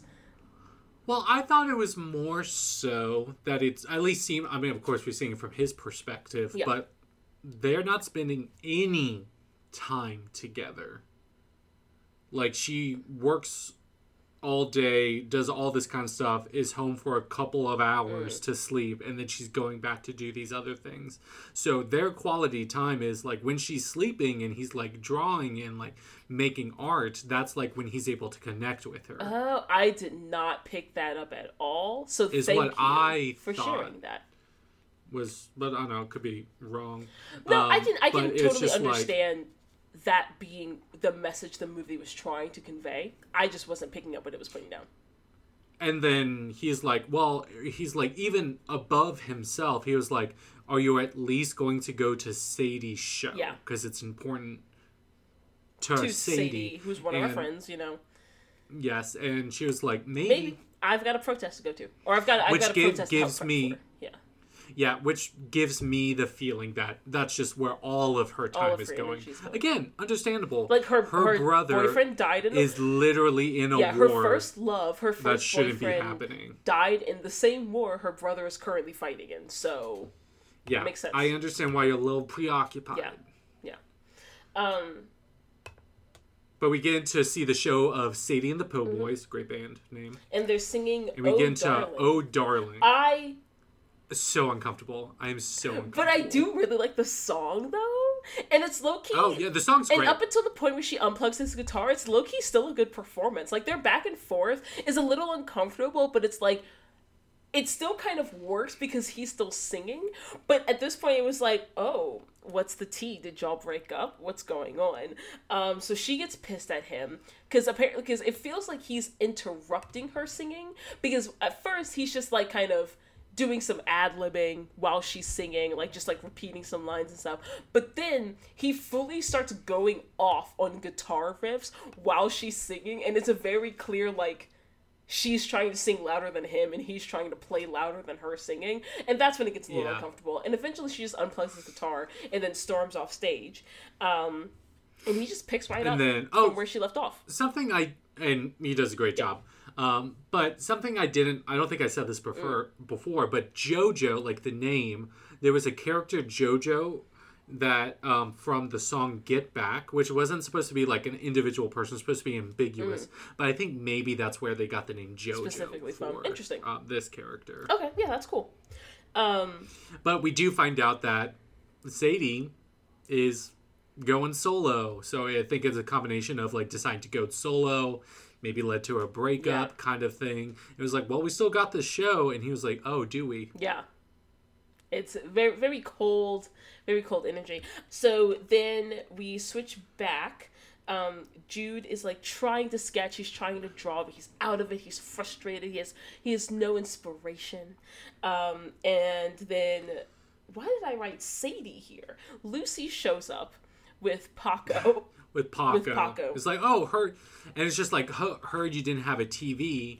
I had a spare one. There, I mean, filming, you can see what's going on in Vietnam. So this was also the first time you can like actually like in people's homes see what is happening. But okay, so and this is like just like another nail in the coffin for Jude because it's just like all of this time is spent towards this kind of thing. And so this dude Paco, who he doesn't like, is bringing in and be like, oh, don't worry, the time you do have, it's going to be about this too. Yeah. Isn't that great? Isn't that wonderful for you? So now Jude is sitting, like, watching the news, and it's giving, like, all the recent death tolls from the war, which is depressing as fuck. And we get into the song Strawberry Fields Forever, where we see him kind of crafting this new art piece that is basically an array of strawberries, and they're stuck on pins against this, like, backboard. and you see the juices dripping down from the strawberries, and it's very red, and like it kind of intentionally looks like blood. And so the way it's set up, it's kind of, at least personally, I got the visual imagery of like obviously like soldiers dying in a field, and that's kind of the kind of the obvious like allegory there. So Lennon based the song off of his childhood memories of playing in the garden of Strawberry Field, a Salvation Army children's home in Liverpool. Oh, interesting. And one of the Beatles just like finished like touring after one of their like more difficult periods, and it's like when Lennon said he was like they were like more popular than Jesus. That whole controversy between that and like Catcher the Rye and stuff like that led to like someone literally killing him. Those weren't the reason why. The reason why people were fucking crazy and decided to murder people, but so they were being a target of mob violence in reaction to their like unintentional snubbing of Philippines First Lady Imelda Marcos, and so it like Lennon was feeling like very vulnerable, and he was also like distraught to learn in late October that Alma Cogan, the English singer who he like earmarked to replace Aunt Mimi in his affections, had died in London. And so Lennon committed to like tape and like working, and there was no like reference to Strawberry Field. And like at this stage, they think Lennon most likely drew inspiration for the autobiography by Nikos Kazantzakis, Report to Greco, which he was reading in Mary, and tells of a writer searching for spiritual meaning. So it's just like it's conveying like nostalgia for like their early years in Liverpool going on while like a lot of stuff is happening, and like a particularly hard time in their lives. There's a lot of like surrealistic and psychedelic overtones that was affecting their music a lot during that period when they were writing it. And when George Martin, the Beatles producer, when he first heard this song, he thought it like kind of conjured up like more of like a hazy impressionistic dream world.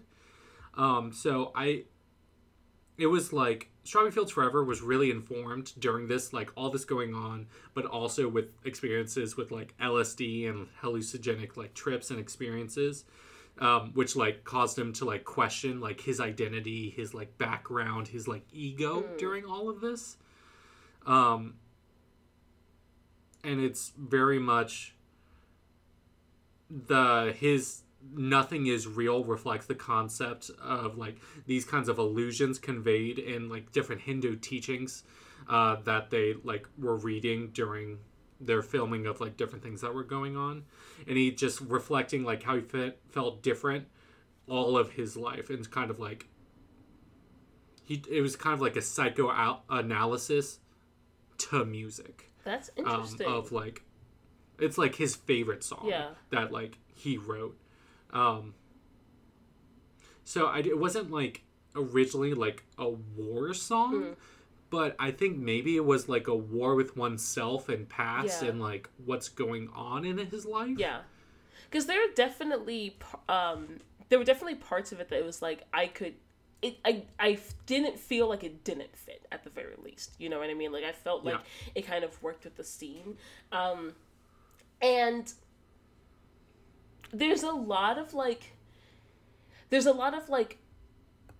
visual effects overlaying of like different imagery and stuff going on in the scene that I, for the first time, didn't particularly enjoy. Like it was like you didn't like the TV screens and it was more like I felt it was similar to like the Let It Be scene, where it was like I understand the general vibe that you're going for, like the message that you're going for through this scene. I'm not necessarily there with you, but like there was just something about the visuals that I was just like, I'm not quite picking up what you're putting down, but I see what you're going for. For sure. You know. And I think it also helps to have like different contexts, of course, of these songs. So if like John Lennon is thinking this is kind of like a connection to like his childhood, like what's going on, who he is, and like trying to explore, especially in a time he's like, who am I with all this stuff going on? I think it's like one of the lines that's getting hard to be someone, but it works out. Between that, they've already introduced that the having TVs and like actually being able to see what's going on in Vietnam is able to bring what's going on in the war into people's households and connecting. Like that's the connection Max is with home, is through the TV, where he's from, what's going on, and trying to like still be a person, still hopefully it works out. And Jude is just kind of, I mean, he's an artist. He's like, he's seeing these, he's making these observations, and he's like making like art out of it. I think all of that in total, I think frames it better, but like you can't get that just from this movie. I agree. And so you see like the bombs dropping, the strawberries, the splattering, the passion, and like all this stuff that's going on that's like informing Jude's art kind of like gets washed away when they're at the laundromat. And Jude is like telling Lucy, it's like, oh, I got a job. He's going to making a logo for Sadie's record company. And Lucy doesn't give a shit. Doesn't give a single flying fuck. She's like, there's a fucking war going on. Yeah, and I was like, and when she's like, you're just like sketching. Yeah. I was like, are you even like seeing the art though? Because even like the strawberry art, what's going on, it is informed by the war, by Max, what all this stuff is going on. I feel like at this point in like Lucy's character arc, she has a very like narrow kind scope. of like narrow view, very myopic, narrow scope. Yeah, it's just like, especially with like Paco, he's just like she's definitely, you know, does believe in like what they're doing and the cause, but the idealization of him that he can do no wrong, where Jude's like, when I go in there, there's only women working out there and men are like deciding all things back there. That's not right. And she's like, that's not how it is. You don't know what you're talking about. It's just like, there could be no criticism. Yeah, and I think like it kind of makes sense for them, one, to be having this fight at this point in both of their stories. But also I think the journey that Lucy's on is kind of an important one to depict for this type of issue. You know what I mean? 100%. Because it is very human to get, especially given her experiences, right? I think Lucy's character is very much symbolizing a lot of the simultaneous, like, hopelessness, but also fervor that a lot of people were feeling around this event of, like, at the same time, there's nothing we can do, but we must do something. You know what I mean? Like, we must do anything that we can to prevent this. And I can understand why, at this point in her story, she would look at Jude and say, like, you're not doing enough. You know what I mean? Doodles and cartoons. Yeah. Yeah. And I think on Jude's perspective, it's like he feels like, aren't you doing enough? Because it's like, they do talk about how she believes in something, and she like believes in this, and she wants Jude to believe in something. Yeah. And then I think they say that like he doesn't, but like, I don't know, I didn't get that though from everything else. That he doesn't believe in anything? Yeah. Yeah, I more got the sense that like he's just not passionately tied to the war effort. Or he like is expressing this stuff differently. Yeah.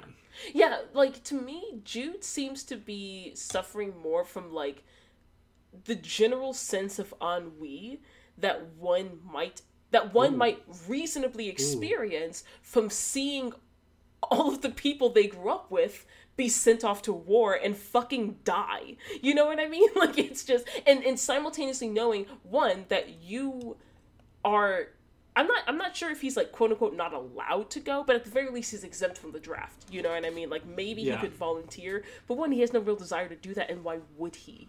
So, then Lucy storms off, and Jude shows up at the protest, like, headquarters offices. Yeah, that's a great thing. When you're angry in a fight with your partner, show up to their work. Absolutely. So we get the song Revolution. Singing at them. And I will say, there are a lot of women out there, and all the men are back there. Absolutely. 100%. So yeah, Jude goes full Ross and just shows up at her office and causes a ruckus. They understandably kick him out. And get this clown out of here. they throw him out. So then we go to the bar. We see that JoJo is performing. Jude is sitting over at the bar drinking. And we get into the song, or JoJo's performing the song, While My Guitar Gently Weeps. And oh my god. One, this is the first song in the movie that I actually knew. Not just that I had heard of, but like I actually knew this song. And I freaking love this song. And Did you think it was Teardrops on My Guitar? No, I didn't. I know the difference between the Beatles and Taylor Swift. Although that's a very funny joke.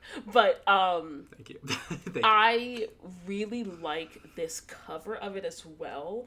The way he performs it is so like sultry and soulful, but like with a touch of sorrow, and it just like it's so bluesy, and it like struck a chord in my soul. I loved it. Yeah. This song was written by George Harrison, the lead guitarist, and Harrison wrote kind of like an exercise in randomness inspired by the Chinese I Ching. The song is like really just saying his dismay at the world and humanity has such potential for like universal love. We are all just fucking people. Why can't we just respect that and be? And he refers to that as the love there that's sleeping. Yeah.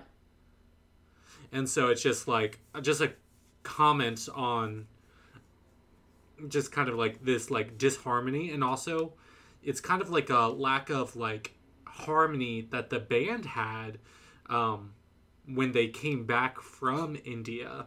And so there was initial like apathy about the composition, which Harrison would like inviting his friend and occasional collaborator Eric Clapton, if you've heard of him, to contribute to the recording.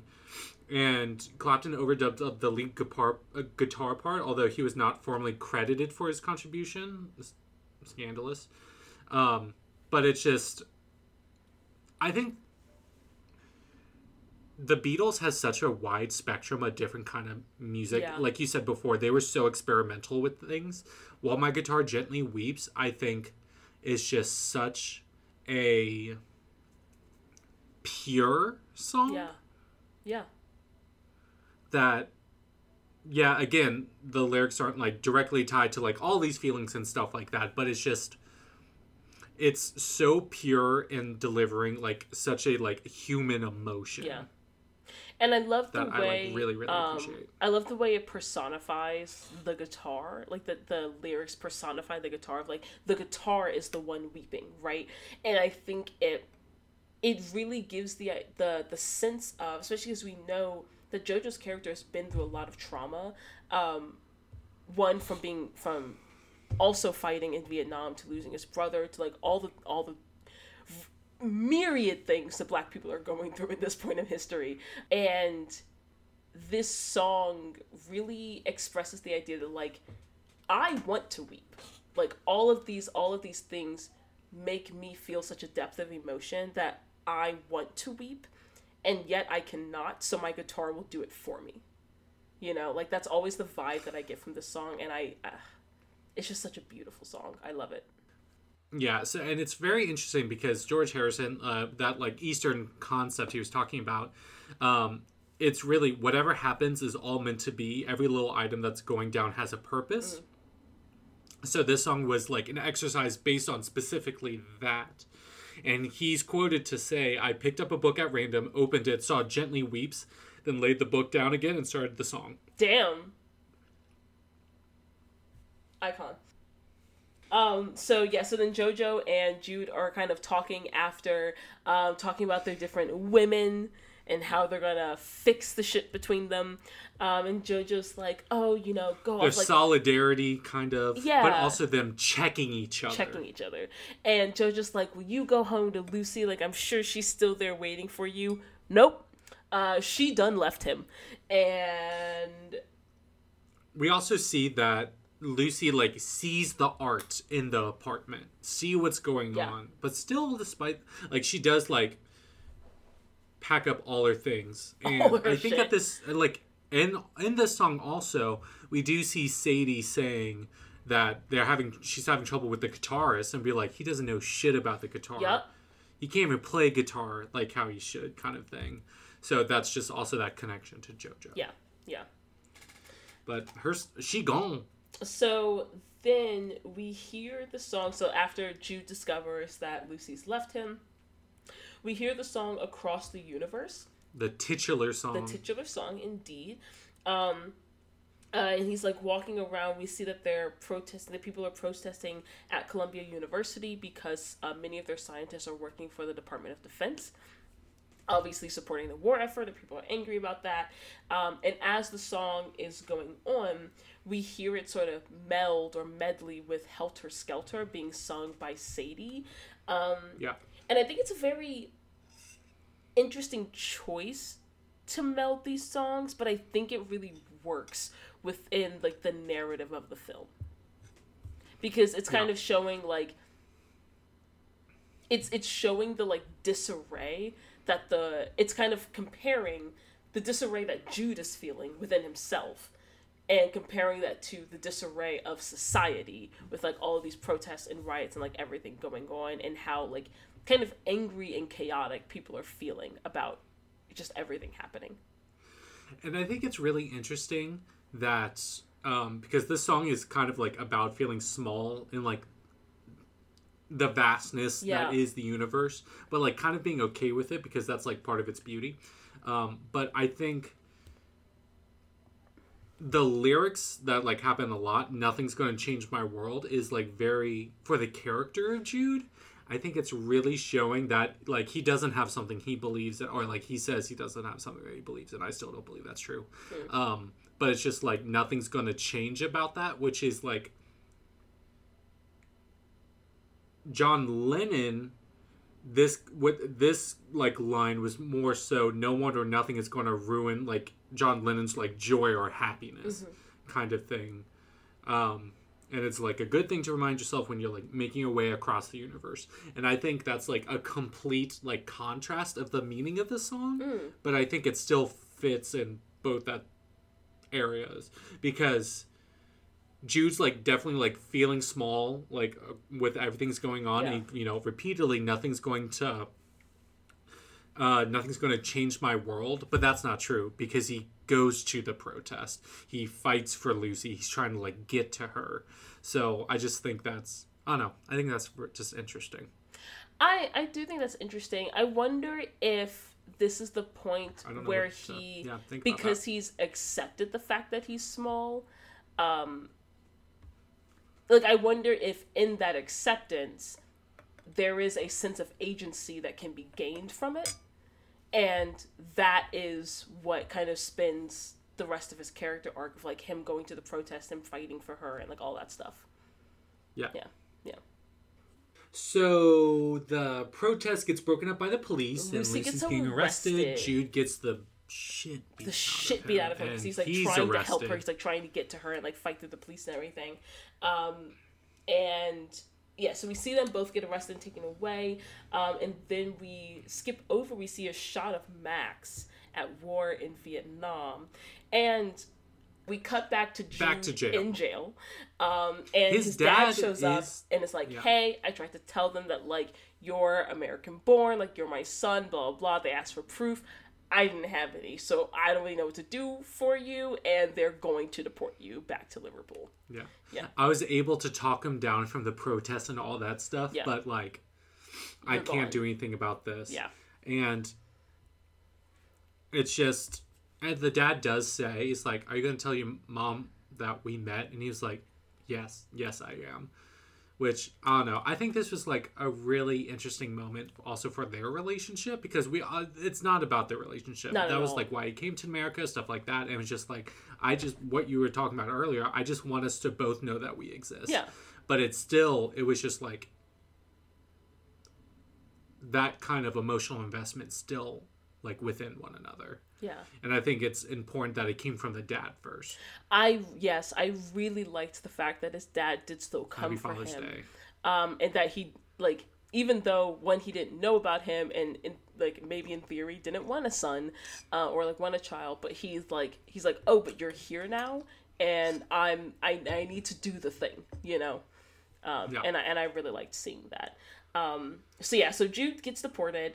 We see him go back to Liverpool, and this is where I realized that his girlfriend from Liverpool is only credited as Jude's Liverpool girlfriend. She's waiting for him. She's fully married and pregnant. Yes. So it's not his Liverpool girlfriend no more. Correct. She can have a name. And his friend Phil, and they joked around, it's like, don't get with Phil when I'm gone. She got with Phil. But I do like that they're able to have a very adult conversation if she's just like, oh, like, what's her name? And he's like, who? And she's like, the reason you stopped writing. And he's like, oh, her name is Lucy. And I do appreciate that they're able to have a very adult conversation about that, because it's just like, yeah, you went to a different country and you met someone else, and like, that's okay, you know?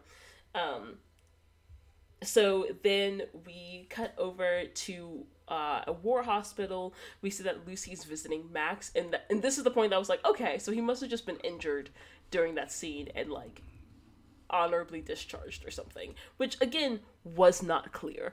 So Lucy's visiting Max, and then right after she leaves, we get into the song "Happiness is a Warm Gun," which I'm still not sure how to interpret. This is what the song is about. Okay, thank you. So it comes from, like, it was composed into 3 different sections. Lennon referred to the dirty old man, the junkie, and the gunman. He derived the title from an NRA magazine, explained, and he was like, the title comes from a gun magazine, and he thought it was just like such an insane thing to say, as like warm gun. That means it's just been fired yeah. And getting enjoyment from something used to like kill things is like sick. Yes, it's deranged. And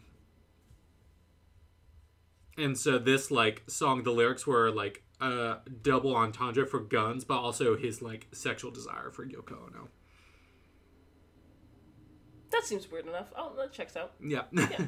But I think we really need to talk about in this scene with like that sweet, sweet morphine, and that sweet, sweet PTSD. Lucy's visiting Max once a week, but with the room spinning, the pre-spinning, yeah.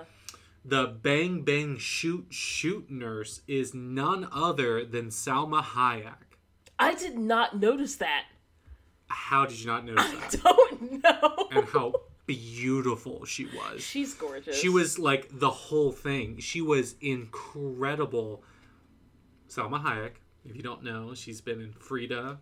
She's been in Teresa Nueva Amanecer. She's in Puss in Boots. She's in 30 Rock, which she's so funny. She's also in... She's in the newest season of Black Mirror. Oh, interesting. In a very fun role. I like it. So go check that out, friends. So this song, I think, is just like... I think that... Well, it seems like the song's like origins is like these conflicting feelings. Like, yeah. How can that be happy with what that was just happening? So maybe it's a kind of thing that it's like, you know, there was shooting, killing, all that stuff going on, but the happiest is not from like the act of all that stuff, but maybe that the act is done and he's just trying to like get back. Yeah, I definitely get that, because especially when you were saying of like there's something like deranged in deriving joy from like just having taken a life, especially a human life. I can definitely see how that plays into like the visual imagery of the scene, and I can also get it as like a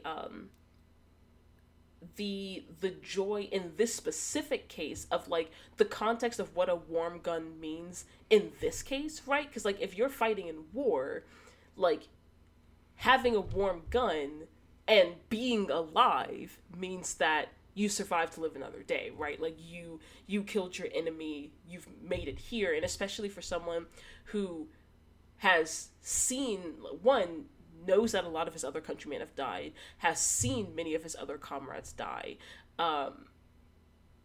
and is now struggling through, like, healing, like, surviving and healing from PTSD from those experiences. Like, I can see simultaneously how there is a sense of joy in, like, a sense of joy in the fact that I survived when many others didn't, and also a sense of deep horror and trauma in what I had to do to survive. Like, the lives I had to take, you know? And the things that I witnessed in doing all of that. Yeah, I think it's definitely a very fitting song for this scene. So we see Lucy's at another protest. She's in a phone booth talking to her mom, and her mom's just like, I don't understand why you're doing all of this. You're putting yourself in danger. You're being so radical. You're being so radical. Like, and she's just like, how are you, like, your son is fighting in this war. Like, how do you not care about this? You know, Daniel died, and this point I wrote down, boyfriend name is Daniel. Is Daniel. Good to know. We never knew that before. Check. And while she's on the phone with her mom, or maybe right after she gets off, we see a riot breaks out, and the police start doing things that police do. Was this supposed to be representative of Kent State? I'm not familiar with that incident. Kent State was a peaceful protest turned violent because of the police, and students died. Yeah. But, turns not peaceful. Yep. Not because of the protesters. And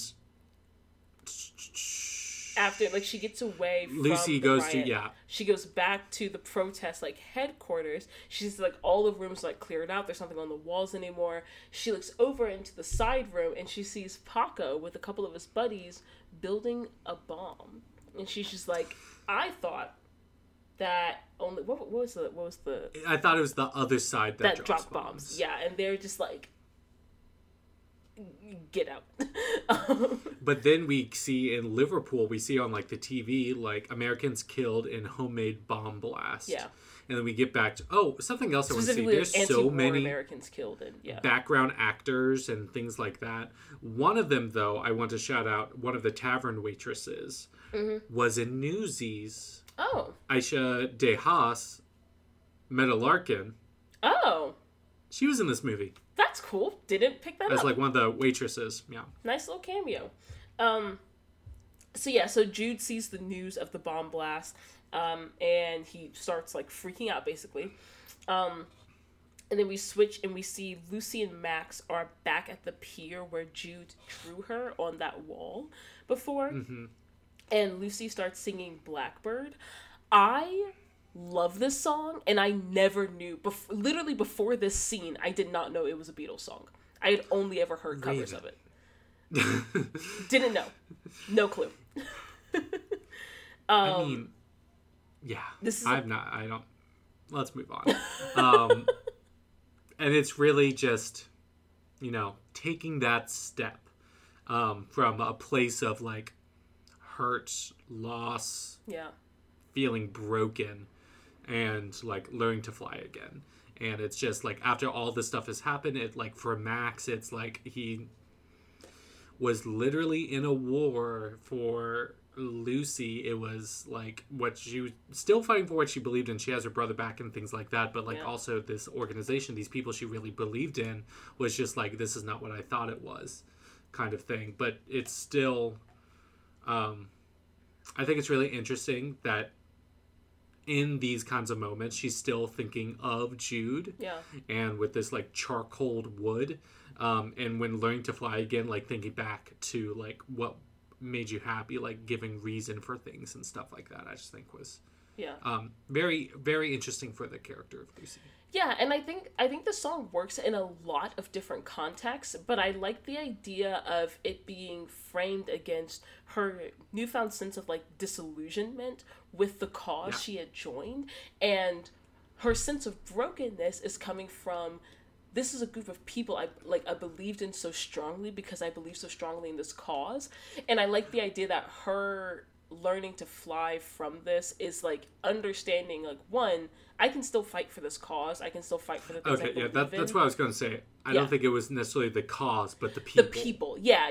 But Yeah. the people in the cause were tied to each other at the time. Yeah. You know, but now her. I think she's learning like, I can still fight for this To cause. me. I can still For fight me. for these issues, while understanding that the things that those people were doing was wrong, and maybe I was Yeah. following them for the wrong reasons. Yeah. Yeah. So And then we see both like Max is at a bar drinking, Jude's at a bar drinking, and you kind of see like through the mirror, like they're seeing each other. Well, they don't see each other, but you see Max. We get into the song "Hey Jude," he starts and it's listening. just, yeah, it's just very much like, just like go get her. Like, what are you doing? Yeah. Like after like you're worried about her, let's figure this out kind of thing. And I think this was definitely one of the more like musical moments. I think this is the best adapted song in the sense of like having this feel like an actual musical instead of just a movie with songs in it. Yeah. And this song's great. Everyone's great. And it's just like, you see like his mom, everyone he sees in Liverpool, people in America, Max, everyone's just like, hey Jude, go out and get her, like the lyrics of Hey Jude. Yeah.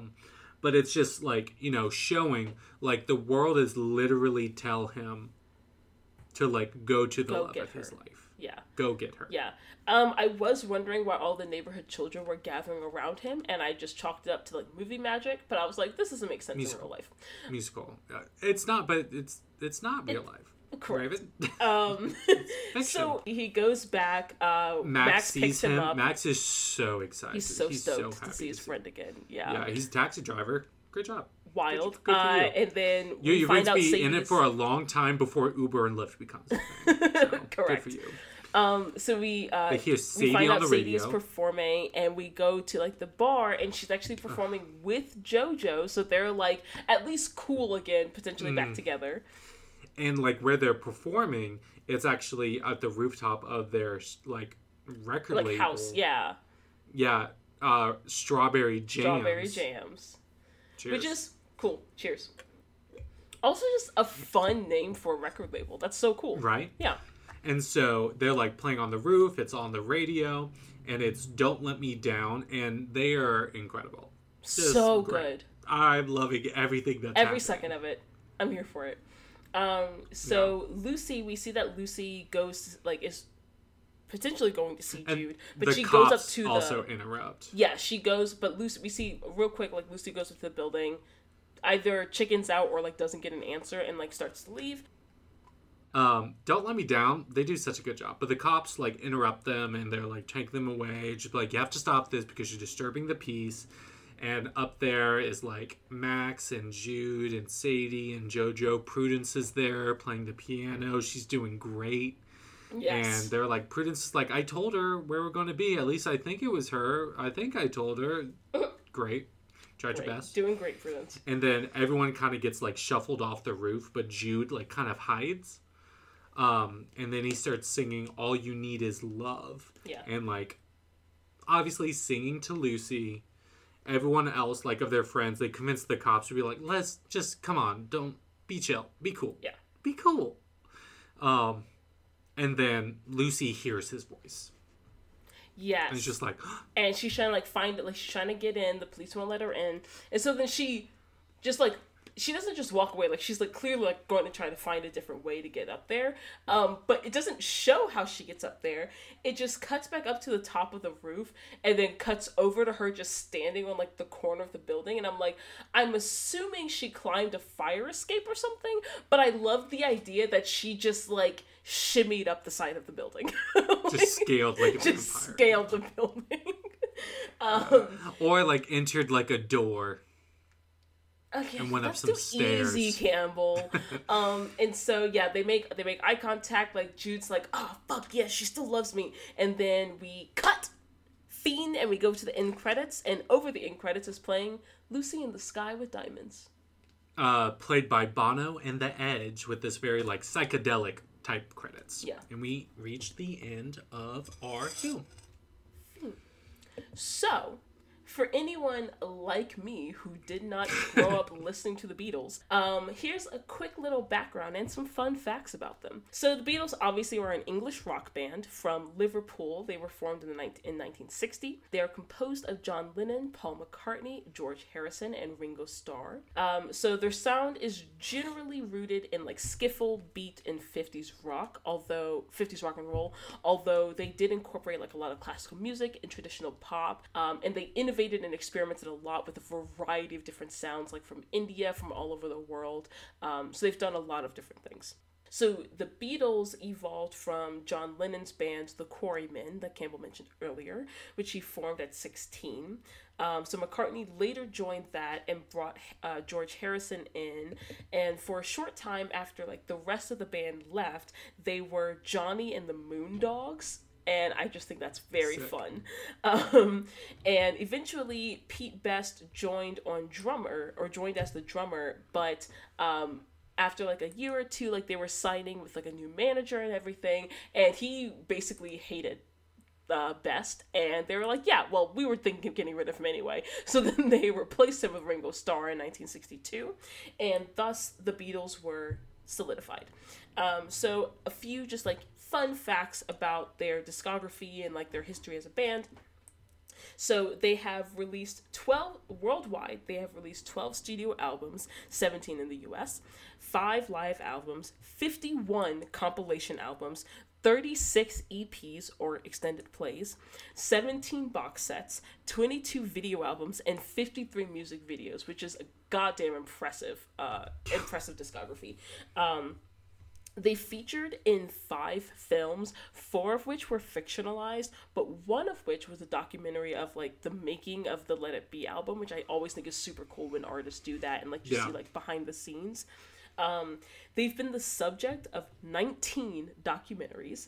They've been portrayed in 18 films and TV shows, and they have inspired 14 films using their music, including this one, Across the Universe. And just an extra little fun little tidbit, the vultures in the 1967 version of The Jungle Book are actually considered caricatures of the Beatles and were originally intended to be voiced by them, but then they weren't able to for like schedule conflict reasons. But I just think that's really fun. Just a cool little thing. So, discussion question time. Campbell. That's me. Given the general like theme of this movie, and the history of like music in America, especially around the time of the 60s and this entire era of like protesting the Vietnam War and like everything that was going on in current events, I was curious from like for each of us to speak on from our perspective, what is or what can be the role of music in like progressive movements and fighting for like social change? Well, I think that really comes from like what makes music is like a universal. That's like something that could be and can be like understood by like everyone. It's like how we learn how to talk is through music and like understand sounds. It's how we're able to kind of like recognize the different frequencies and patterns and melodies of people's voices, especially when we're like literal babies. So I think like kind of with that in mind, I think it is a way for people to express feeling when they necessarily don't like have the words. I'm not someone that's like good with words.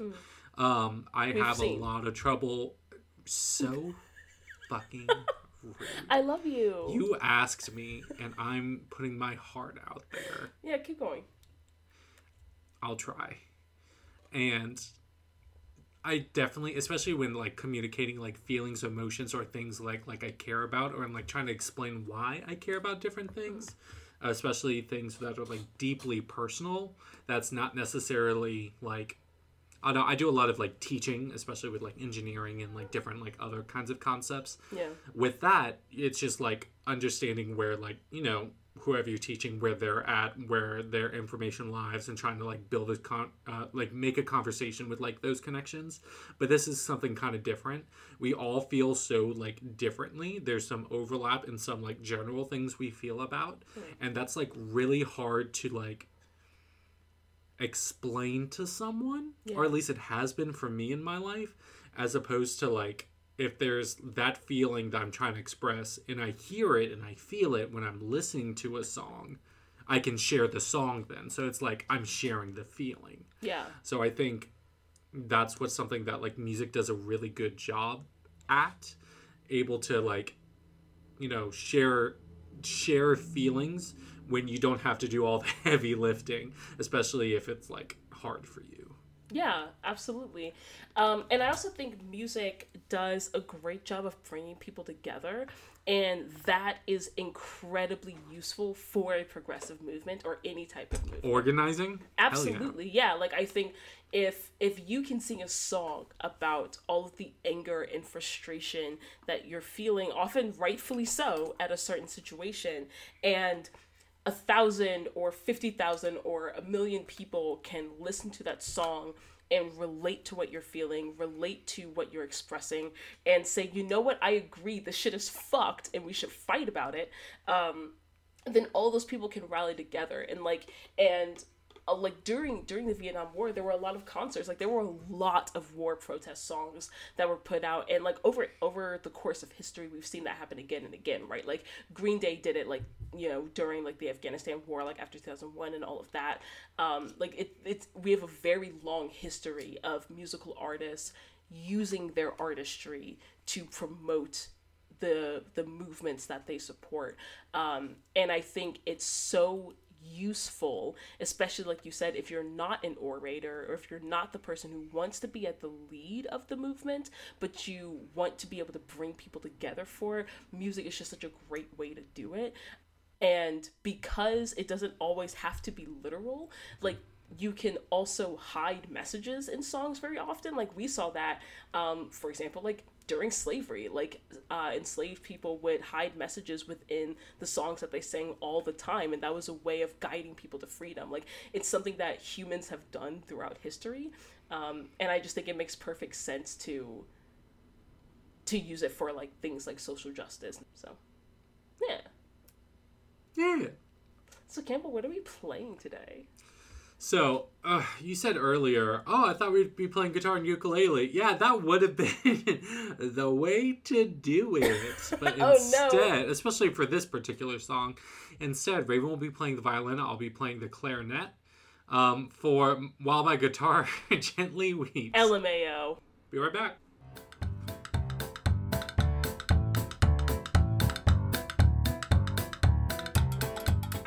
I think that went pretty well. I messed up, I think so too, a decent bit, yeah, but I ended well, and that's what matters. Nice. Okay, well, that's While My Guitar Gently Weeps. That should have been played on the guitar and the ukulele, the instruments that we somewhat know how to play. It's fine. No one else will listen to that but Correct. You and I. But with all that, I know you definitely, after seeing this movie, writing your notes, going through different things, you had, like, you know, how you felt about this musical. But through our discussion and the different meanings we're able to attribute to it and, like, going back through certain things, I am very interested to know if you have a better appreciation for it after we discussed and what a rating on the scale of 1 to 10 would be in total. Yeah. I, not gonna lie, originally was gonna give this musical, like, maybe a 5 out of 10. It was probably gonna be, like, a 4. Right now, I'm between a 6 and a 7, which is about what I rated Moulin Rouge, so I think I'm gonna go with, like, a 6.5. I'm still docking a lot of points for, like, the story simply still is not compelling to me. Like, the physical story, right? If you just the story, it's like Seinfeld. It's a show about nothing. Yeah, they're, like literally existing in the world and trying to express how they're feeling in the world. I think there is value in that, but it's not told in a compelling way for me. Yeah.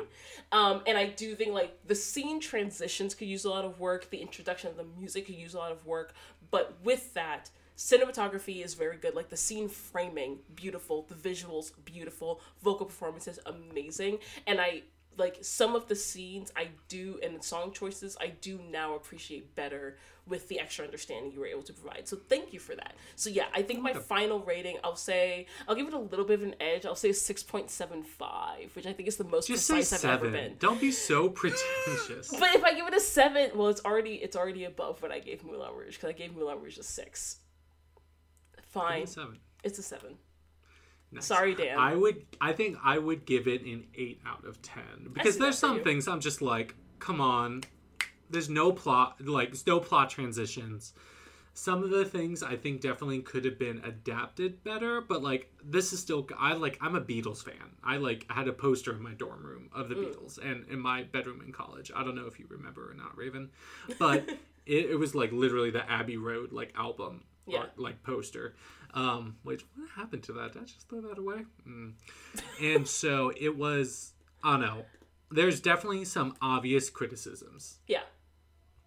But I think it's very provocative. I think the music slaps. I think the performances are great.